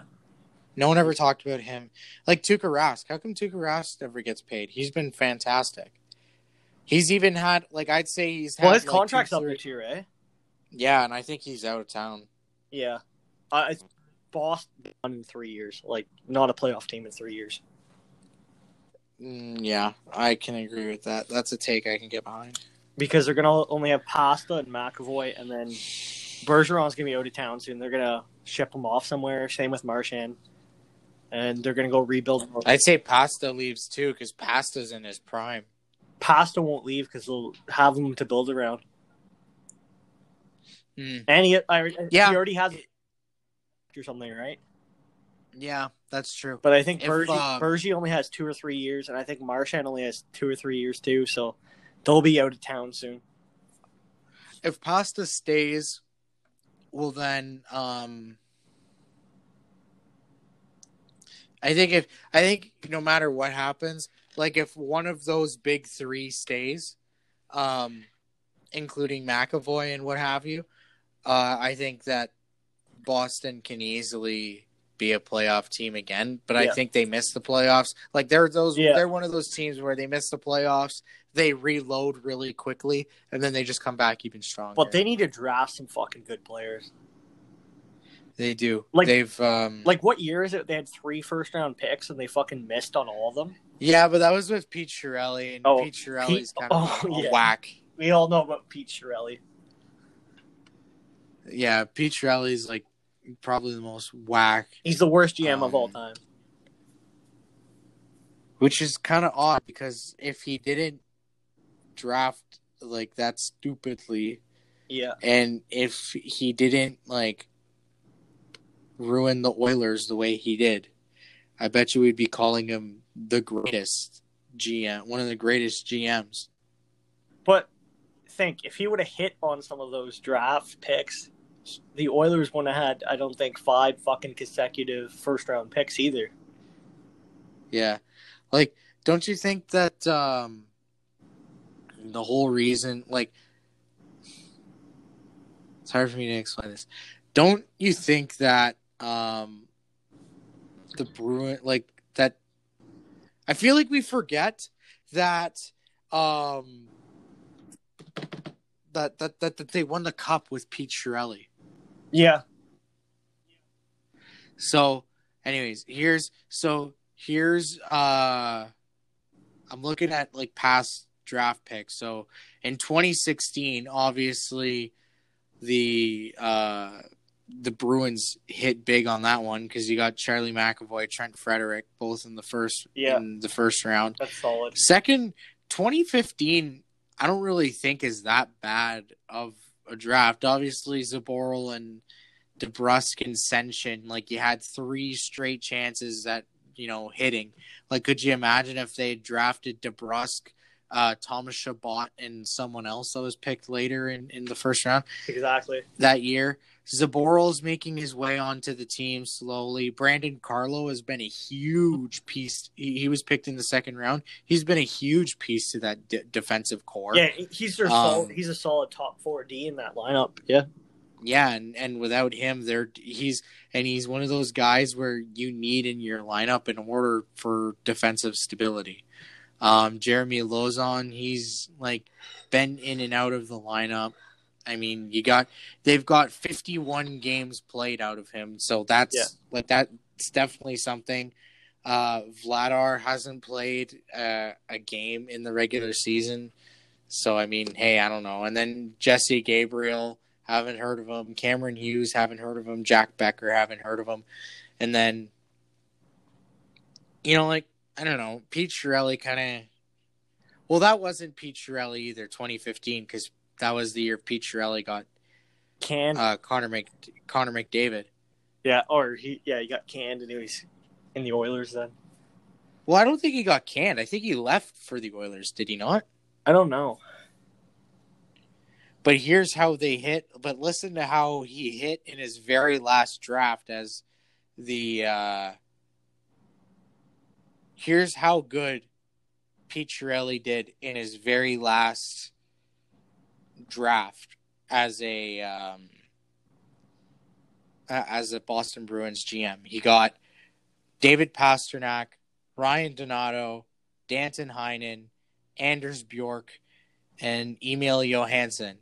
And 4 out of those 5 players selected have over 100 career games played in the NHL. And he was fired in 2014, 2015. Chiarelli from the Bruins. He was fired? Fired. I thought he left. No, he was fired. Well, who was it? Man, that's weird. Also, by the way, his first office role was in 1999 with the Ottawa Senators. Didn't know if you knew that or not. No, I did not know that. But yeah, Pete Chiarelli did amazing in his last draft. Anyways, just, people forget that he that he won a cup with them. And yeah, ever since, and Chiarelli didn't do so well in the draft before that because they didn't have a first round pick and he whiffed on every other pick. He hasn't been an amazing guy at drafting, but he's definitely been a guy. That's for sure. That's all I could say about that. Speaking of the Bruins, his last draft was fantastic. Can I talk about how much... Sorry. Speaking of the Bruins, can I just talk about how much I fucking hate Jack Edwards? Yeah, he's probably the most annoying announcer in the league. Like, he just has some ridiculous quotes. He has the worst takes. I just looked something up, and there's, some of his quotes, and it's like, you poke the bear, you take your chances. No one wanted to see Svechnikov hurt, but he bit off more than he could chew. Such a fucking asshole thing to say. Have you ever watched him commentate the fights? It'll be like, oh, McAvoy's fucking throwing him. McAvoy gets, hit, fucking 10 times with a punch. He throws one, and he's like, he's destroying him. And then, bear hugs him to the ground. He's like, McAvoy just bulldozed him over. Yeah, I hate that guy. He's such a piece of shit. He's so, what's the word I'm looking for? Blind. Not blind, but biased. He's, so biased. He's, the most biased ever. I know. Brad Marchand could go up and fucking, cross-check McDavid in the back of the head, and he'd be like, McDavid, where were you skating, buddy? Yeah, no. Brad Marchand could probably pull out a revolver out of his hockey pants and fire 3 bullets into the forehead of Connor McDavid. And that guy would probably say, oh, McDavid had it coming. He had his head down skating. Yeah. No, but talking about the whole Svechnikov thing, that's such an asshole thing to say. Svechnikov, to say he had it coming is such a dick thing to say. Yeah. Svechnikov didn't go in. Obviously, Ovechkin's trying to win the fight, but he's not trying to give him a concussion. And Svechnikov isn't, It's the playoffs, and he's trying to get his team fired up. And he tweeted this on Twitter, which is the worst part. Yeah, at least he didn't note app it. Yeah. We were talking about how the Boston Bruins don't really have the best history at drafting. Yeah. I'll tell you this. So the Bruins did pretty decent. So the only year that I'm looking at here where like the Bruins did really good at drafting is 2016 in was that the year they got Pastrnak?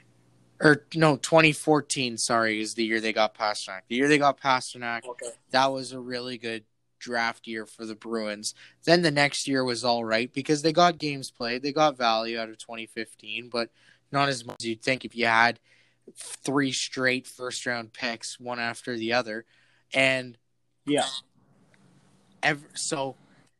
every player drafted since from 2017 to the 2020 draft class, every player drafted between 2017 and 2020 have a combined NHL games played of 23.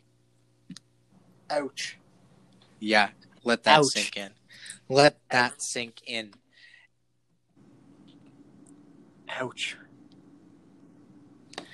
That's what I mean. Like, if they don't start drafting well here, like, they're done.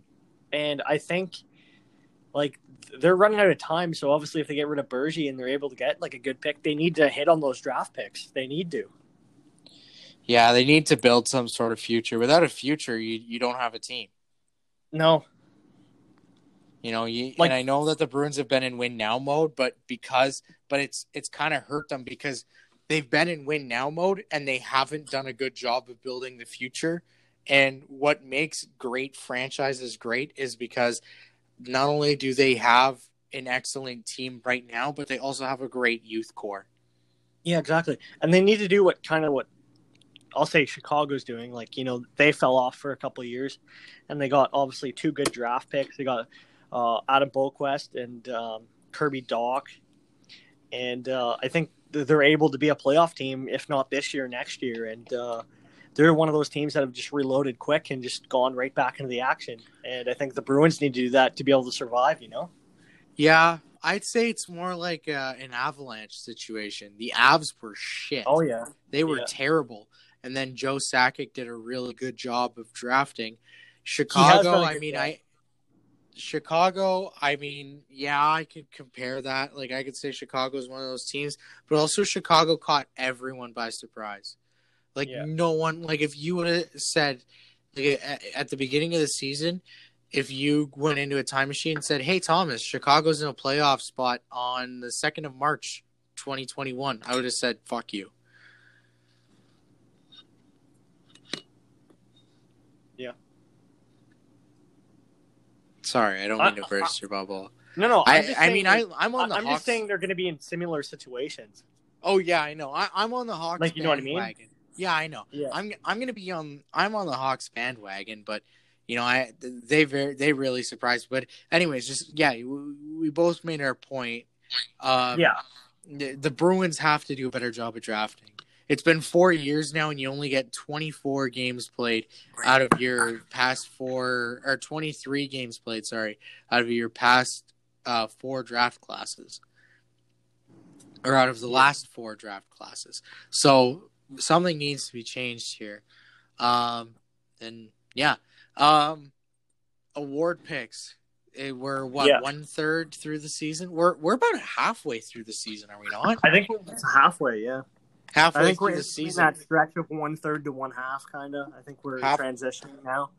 Halfway through the season. So before we move over to another sport and forever hold our peace for another week about the NHL, who are your just name off some picks for the awards that you think?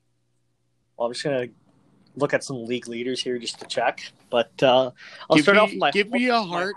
Wait. So give me a Hart, give me a Norris, give me a Vezina, give me a Calder, and give me a Jack Adams award. Ooh, okay. Jack Adams, Coach of the Year, correct? Yeah. Yeah. So my heart right now would be Patrick Kane. Okay. My Norris, I'm gonna go probably Quinn Hughes. Ooh, that's spicy. My Calder, I'm gonna go Kirill Kaprizov. I've been saying that since the start of the year. I think he's gonna be the best. Yeah, I think it's a given. Who are your nominees for that award, though? For the Calder? Yeah. So it'd be Kirill Kaprizov, Tim Stützle, and Pius Sutter. Okay. I got the same nominees for that award, except I'm taking out Suter and I'm putting in Kevin Lankinen. Kevin Lankinen. Yeah, he's been one of the goalies for Chicago. Oh, I was going to say he's a goalie, right? Yeah, he's Chicago, been insane. If he keeps that up, I say he should definitely earn himself a Calder nominee. So you gave a Norris, a Calder, a Hart. I need a Vezina, and why don't do Ted Lindsay just for an extra MVP? Okay. I'm just taking a look at some goalie stats right now, and my Vezina right now would be Andrei Vasilevsky. Okay. And you Ted Lindsay. What's that again? just most valuable player voted on by the players. Connor McDavid. Yeah, But I mean, I will give you something to switch up here. I could even say Mitch Marner or Matthews this year yeah. because they both played good. But I think you got to say Connor McDavid because the stuff he does every night. But dude, every year, it's almost like you could give it to Connor McDavid every year. Yeah, that's the crazy part about it. Like he's that good. Yeah. I'll tell you this. You want to hear something crazy? Joey Daccord, third in the league in goals against average. Peter Mrazek's stats are nice right now. Yeah, Peter Mrazek is insane. But how many games has he played? He's only played 4 games. Yeah, like here. That's why I'm saying Vazzy's the best goal I've seen so far. It looks like here, by like what I've just looked at. Yeah. I really like John Smith. Gibson. It just sucks he's on a shit team. Yeah, I know, and he's never gonna get those awards because Yeah. I think John Gibson definitely has to be a nominee, though, just so you can acknowledge him. For sure. So here's my picks. Yeah. I'll start with the Calder since we were talking about it earlier. I said I gave you my. I agree with you on the Kaprizov take. Like, obviously. Well, the guy's played in the fucking KHL since he was like 15 or 16. Yeah, and you could complain about it as much as you want, but at the end of the day, you can't argue with it, right? Like, yeah, he's still an insane player, and it's his first year, and all you can do is just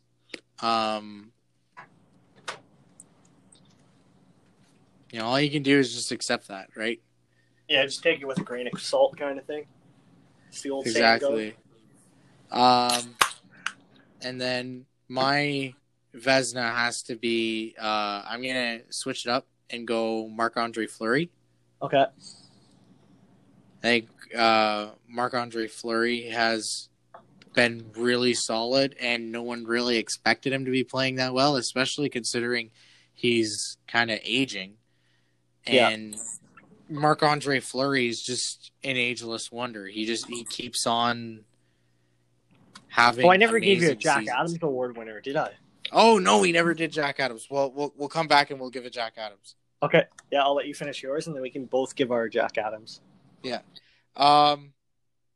So yeah, I got as defenseman of the year. I'm gonna say, oh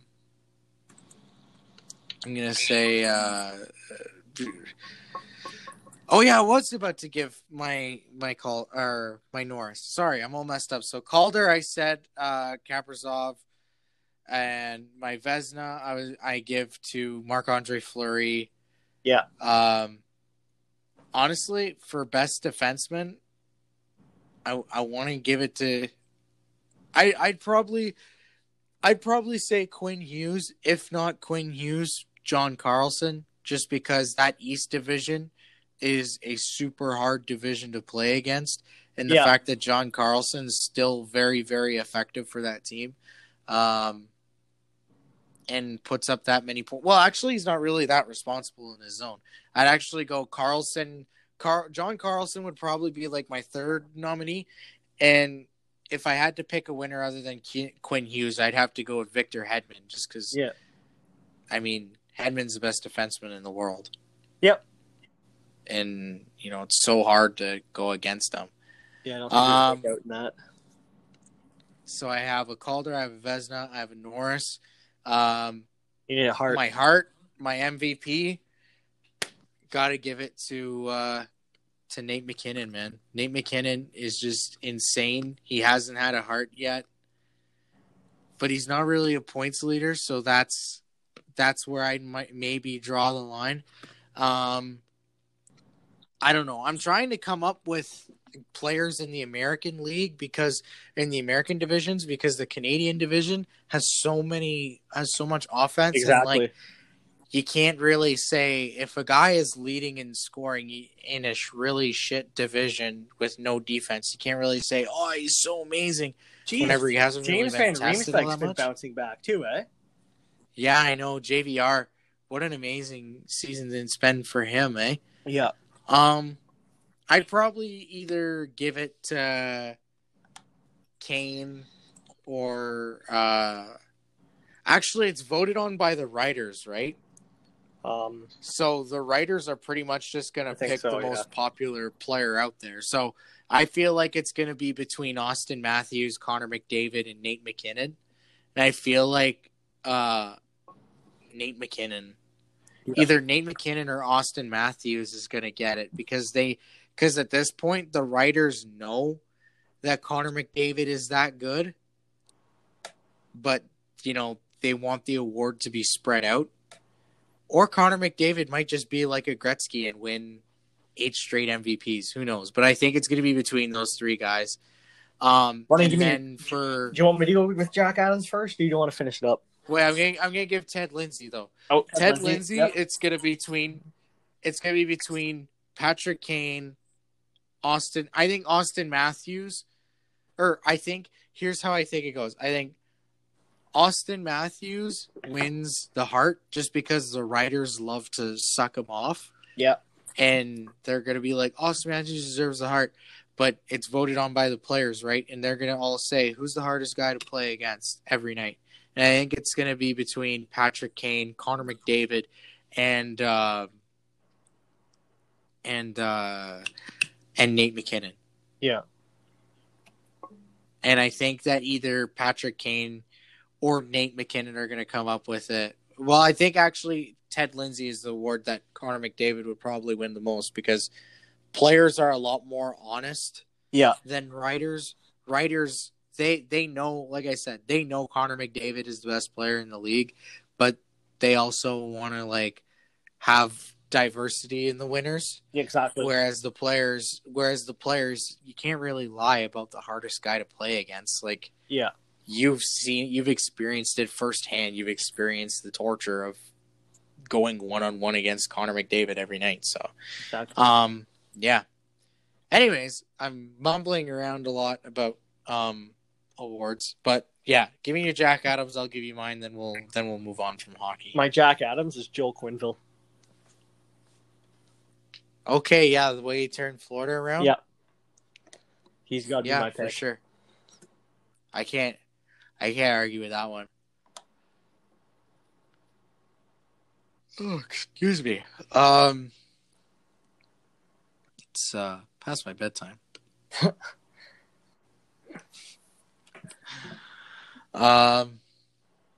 I'm looking at the divisions as well.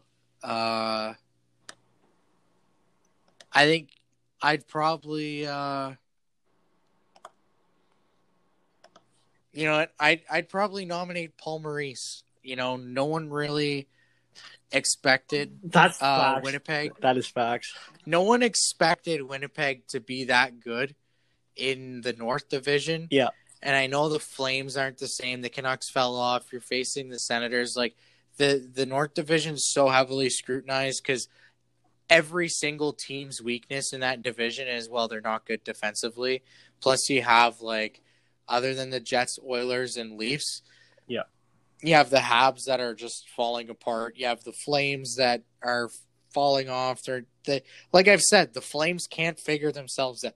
Yeah. Excuse me. They can't figure themselves out, and they still aren't figuring themselves out. They're not going to be good. Did you see them during warm-ups the other night against Ottawa? Yeah, I saw that. That was actually hilarious. It was like, you know that stare that YNW Melly gives all the time? Yeah. Where he's looking down and he's staring into your soul. Yeah. I had that look when I saw Calgary just having a dysfunctional warm up. I was just given the creepy dude at a bar gonna follow you to your car stare. You know what it reminded me of? What? Driving a fucking 6 or 8 hour car ride to a tournament in butt fuck nowhere in Quebec somewhere, and just hopping out and have to play a game that night in Saint Andre d'Angleterre. Yeah. Some long ass town name like that. And not even before that, not even you had to drive 6 hours. You had to the rink's 45 minutes away from your hotel, which is in the town beside it, and you had to check in. You already spent an hour at the hotel. Yeah. Anyways, yeah, no, that's what it reminded me of. And anyways, but my pick for the Jack Adams probably my dark horse for the Jack Adams would probably have to be Paul Maurice. I don't think Paul Maurice gets it.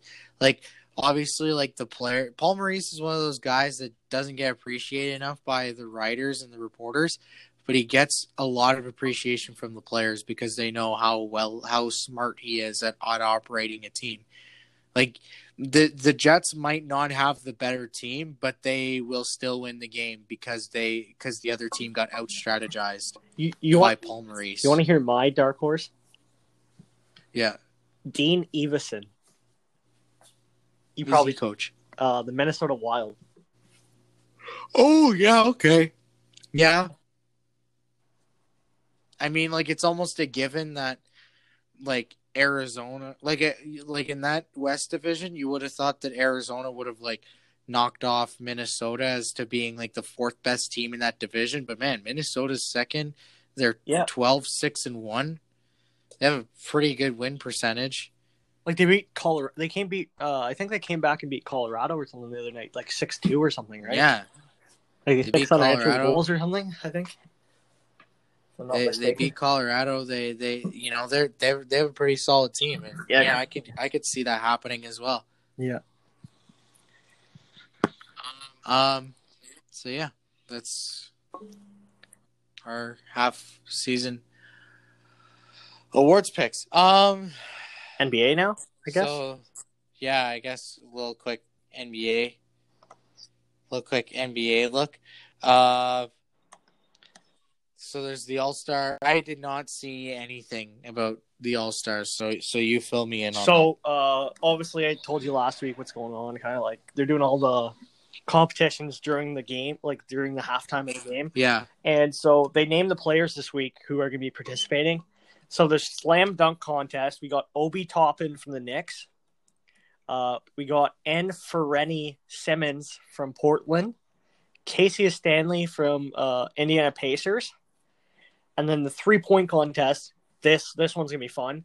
We got Devin Booker, Jaylen Brown, Steph Curry, Zach LaVine, Donovan Mitchell, and Jason Tatum. Okay, that's an amazing, I'm already intrigued. Like, I'm gonna tune in at halftime just to watch the skills comp. Yeah. Then we have the skills challenge, who is Robert Covington, Julius Randle, Luka Doncic, Chris Paul, Nikola Vucevic, and Domantas Sabonis.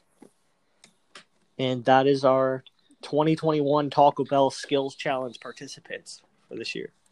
Nice. Skills Taco Bell. Taco Bell. Man. I haven't had a good Taco Bell since I was like 9 or 10 years old. I think. Never had Taco Bell in my life. I had it once at Never. I had it once when they had it. I think they used to have one at Carlingwood Mall or something. They had like a shit, or it was some shit mall in the city, and they had a Taco Bell there. I tried it once. Yeah. Domantas Sabonis, he's not getting enough love right now, man. Like, I know he's replacing Kevin Durant, but like 21 points, 11 rebounds, man. What a sick year he's been having.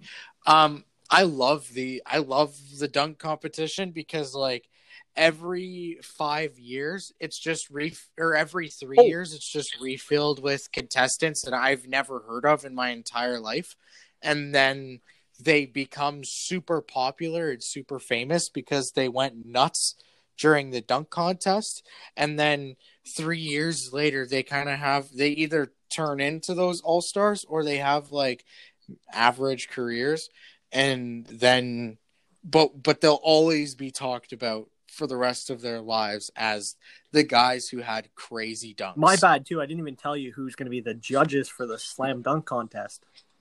Please tell me it's not Dwayne Wade. No, we have 5 former slam dunk champions. We have Thank you. We have D. Brown, Dominic Wilkins, Spud Webb, Josh Smith, and Jason Richardson.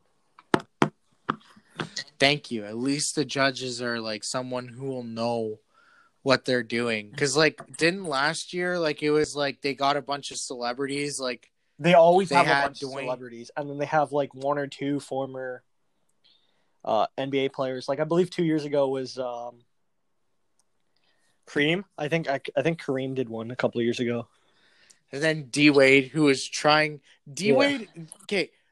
I bet you D Wade meant to give a shitty score on, because he thought he didn't know that everyone else, like he didn't know what was it? He didn't know that no, he did Aaron it on purpose Gordon, because he wanted a Miami Heat player to win. Is that true? In my opinion, it is. Well, then it's not fact.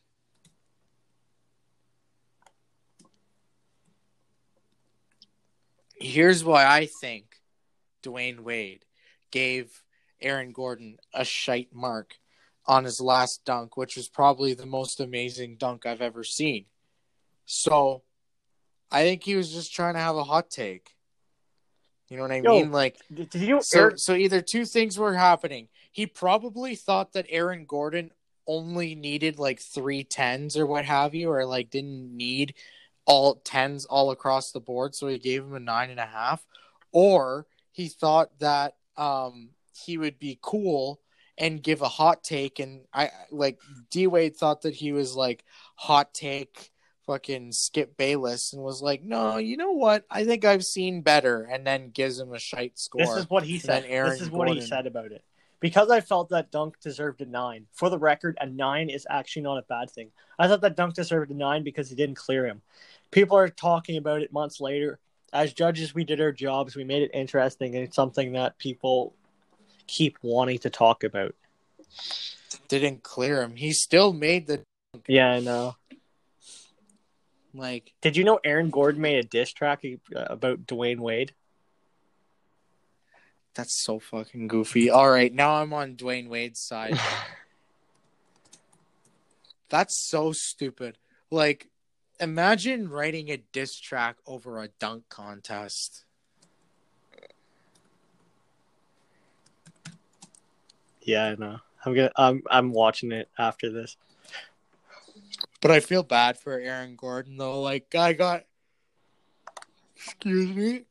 screwed over in 2 straight dunk contests. Doesn't deserve it.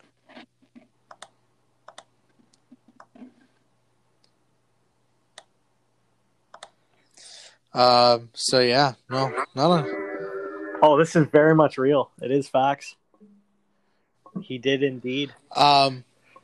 That's so goofy. I hate how like the NBA's all like diss tracks and shit. Like that's so goofy. Yeah. Like that's like some grade 10, grade 9 high school drama shit. Yeah. Like you saw your grade 9 girlfriend's Snapchat score go up, so you're like, fuck, I gotta write a diss track to that guy. I gotta write a diss track to Chad.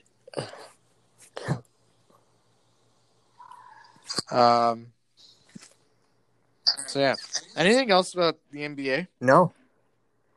No, I got nothing either. Actually, the Raptors. I guess that was news tonight. They're missing like all their fucking team and all the coaches too. Are they still doing all right though? Yeah, they're doing all right. They're just they're going to be missing here. I'll have to go to find where I found this. So the Raptors will be without Fred VanVleet, OG Anunoby, Pascal Siakam, Malachi Flynn, Pat McCaw, because of the NBA's health and safety protocols for tomorrow games against the Pistons. That is in addition to Nick Nurse and several other coaches being out. Pat McCaw is still around? Yeah. Bro's looking for 4 chips in 5 years. Dude, what the fuck? He was Mr. 3 for 3 or whatever, 4 for 4. Yeah. Hit on, man, that guy wins at life. That guy should have retired after he won 3. He should have just been like, yeah, I've done all I need to do. Yeah, I've completed my journey here. Just go be like Manziel and go play golf or something. Yeah.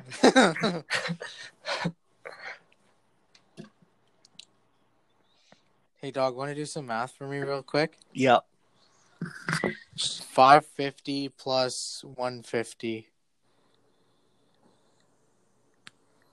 That's 7. 700, yeah.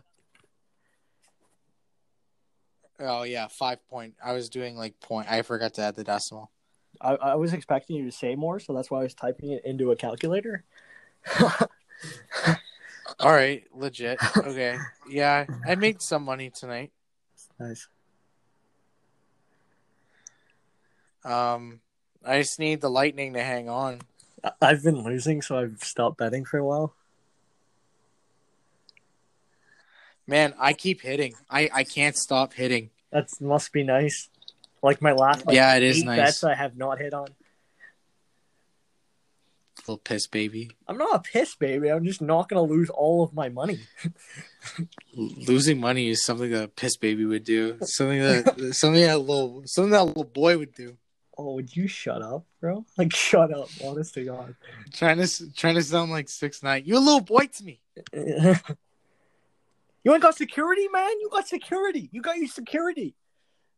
If you ain't got this watch on, you a little boy to me. Look at my chain. Look at my chain. Best chain in the game. Like, you little boys can talk to me. That's my favorite line though. Like whenever he says you're a little boy to me. Bro, isn't he like 5'6"? Yeah, he's a little boy in general. He's a little boy to all of us. He's 5'5", bro. 5'5". Yeah. Man, baseball is coming back. Yeah. That's good to see. Blue Jays played their first spring training game today. How'd that go? I believe they won. I think it was Nice. 4-2. Nice. Yeah, it was 4-2 against the Phillies. I'm still not paying attention until like September. I might watch it because there's not much else to watch, kind of. Yeah, I know. Like during the day, Right. like they're gonna be playing games during the day, and So might as well just turn it on, especially we're at home doing school and stuff. So Yeah, I do that too. Also, so that's sick. Anyone that has Bichette or Guerrero or Springer played? Like any guys that like? Springer played and got a single today. Oh, that's not bad. Yeah. So he can hit without a garbage can. Yeah. Gurriel had a hit and a run. Guerrero didn't have anything. Bichette had a base on balls. Yeah, not much else. No, it's like first what? That was like their second game of Yeah, they're not going to play the too much. spring training. First game, I believe it was. Did they not play the Yanks yesterday? Did they? Maybe they did. No, I think they played the Yankees. Did they? Played the Yankees Sunday. Yeah, they did. My bad. But they won that game too. And they played the Pirates yesterday. Man, the preseason's like the only time I ever see the Jays play the Pirates. They play the Yankees more at 6:30, which is kind of shit time. But then they have a couple games during the day, so it's not bad.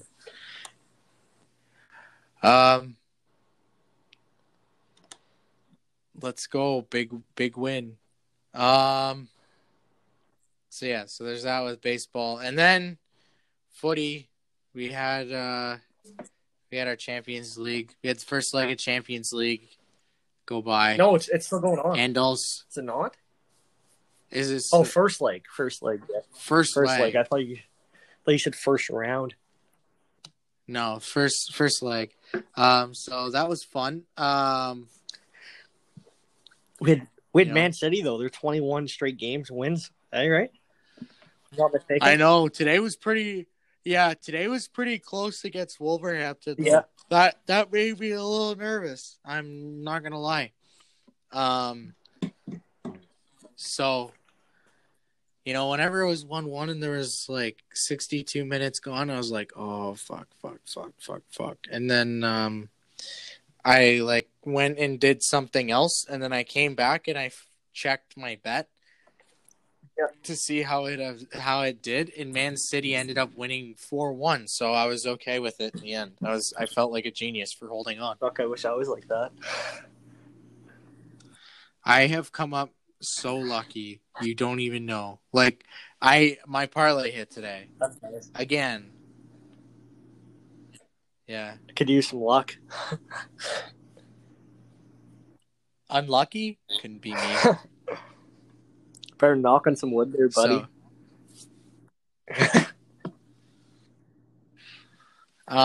Watch him never win a bet again in his life now. Yeah, just like really bad luck. No, I just pick really good teams, but like I put them in like triple parlays so that's a good idea.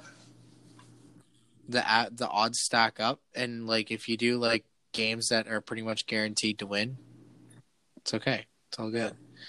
So yeah, that was pretty good. And then also, like you said today in Premier League, Man City hung on. Not a whole lot. No, it's not really going on. Honestly, like other than JJ Watt leaving, it was like a really boring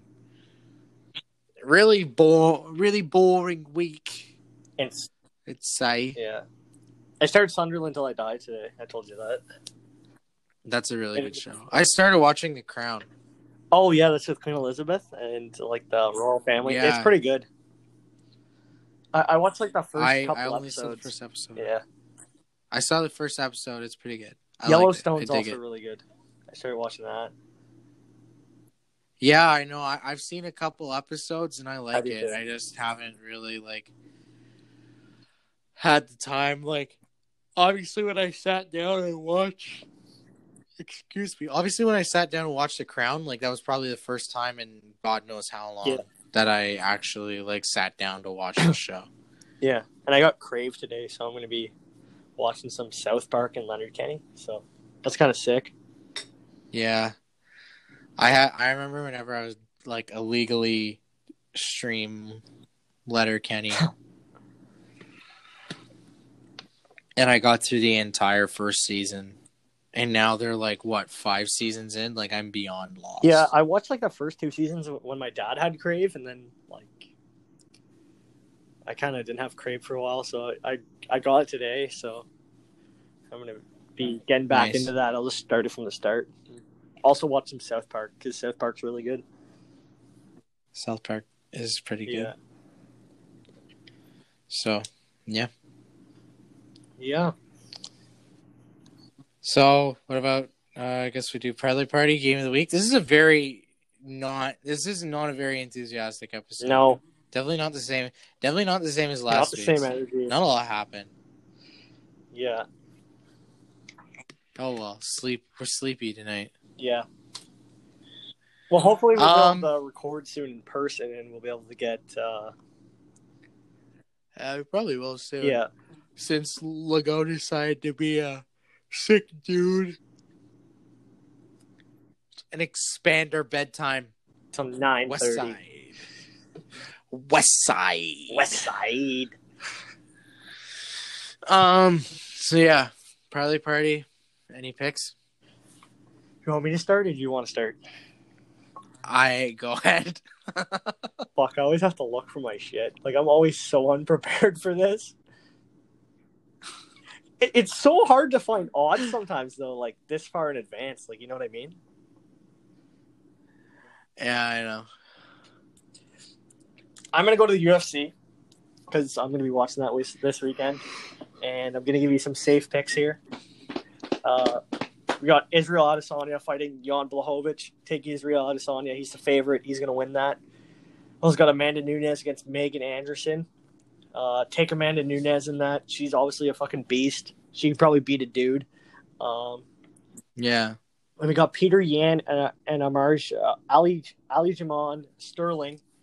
And I'd triple parlay this, and I'd take Aljamain Sterling to upset Peter Yan. And I'd parlay that, and you'd probably get some good odds, some decent odds on that. Moving on, I guess, to hockey. We got the Capitals and Bruins tomorrow night. I'd probably take the Bruins in that. We got the Oilers and Leafs. I'd probably take the Oilers because the Leafs don't have the goaltending right now. Frederik Anderson's still hurt. They don't know if they're going to play Michael Hutchinson back-to-back. And obviously he's had some struggles over the years, so I'd take the Oilers in that. Yeah. I'd also go Minnesota Wild. I'd take them to win over the Golden Knights. That's going to be a good It is going to be a good game. And then let's see if we got anything in basketball. We got the Pacers in Cleveland. You're probably safe to take the Pacers there. Pelicans and Bulls. I'd honestly take the Bulls, and they're the underdog, so you'd win there. Yeah. They're at a +2 underdog. And then let's see if we got anything in footy. Footy, we got Burnley, Leicester City. I'd always take Leicester City there. Sheffield United and Aston Villa. I'd take Aston Villa. That game sucks. Yeah. We got a good game coming up, though. Liverpool and Chelsea. I'd take Liverpool. That one's a good one. That one's going to be a good one. Yeah. And that would be my picks of the weeks for you guys. Well, excuse me. Well, my pick for Parley Party, I'm going to be on the ice, and I'm going to go tomorrow night, LA in Arizona. Yeah. I take LA. They're the underdogs there, and LA's been on fire recently, and every time they play the Coyotes, it's just hora de comer. It's hora de comer. For the LA Kings, so I take that, and I'd probably start doing some college basketball because we're getting close to March Madness. We're getting very close to March Madness. Oh, we got to do a March Madness episode. Yeah, next week. Next week, Kate. Next week we're gonna be like super fired up, pumped up to do it, and we're gonna do March Madness. We're gonna give our picks. Maybe we'll try to get a guest on next week. Let's see if we can start getting some guests on every so often and try to run some different episodes. And we'll check that out. We're not promising anything, but we're going to start checking some things out like that. And yeah. Yeah, we'll see where we can go from there. But March Madness next week, and it will be fun. And Because I think they'll have the pools released next week. Yeah, probably. Okay.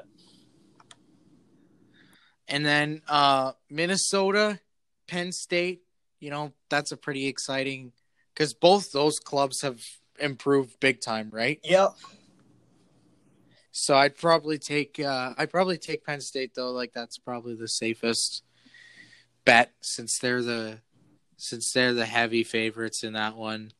And looking at tomorrow, the Jazz and the 76ers, that's going to be a really good one. I think the 76 I actually think the Jazz come out on top on this one. Because the Jazz they're so good right now. And they're such a wagon. Yeah.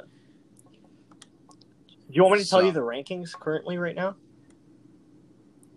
Give me top 10. Top 10? We got 1 for Gonzaga. They're 24-0. We got 2 Michigan, 18-2.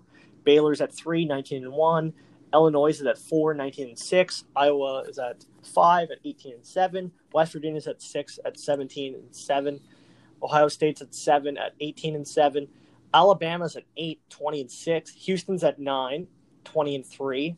And Villanova is at 10 at 15-4. Nice. Duke's not there. But like Coach K has just been like blaming literally everything on the pandemic. Duke's not even top 25. I know, Duke's so shit. They might go to NIT this year, and that would be fucking hilarious. NIT? Yeah, that's like this tournament. That's like kind of like the tournament of the teams that didn't make March Madness. They're 11-10. That is so bad. I know, they're so bad. They're so bad. They beat Virginia. 21st ranked team.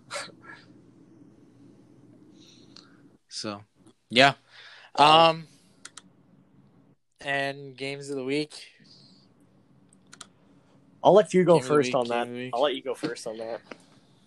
Well, my game of the week is it's going to be a Champions League. It's going to be next Tuesday, Juve and Porto. No one really thought that this would be as close of a leg, but it is. It's 2-1 aggregate score, and Porto is leading, and but Juve can win on away goals, so it's going to be full on balls to the wall, grinded out football.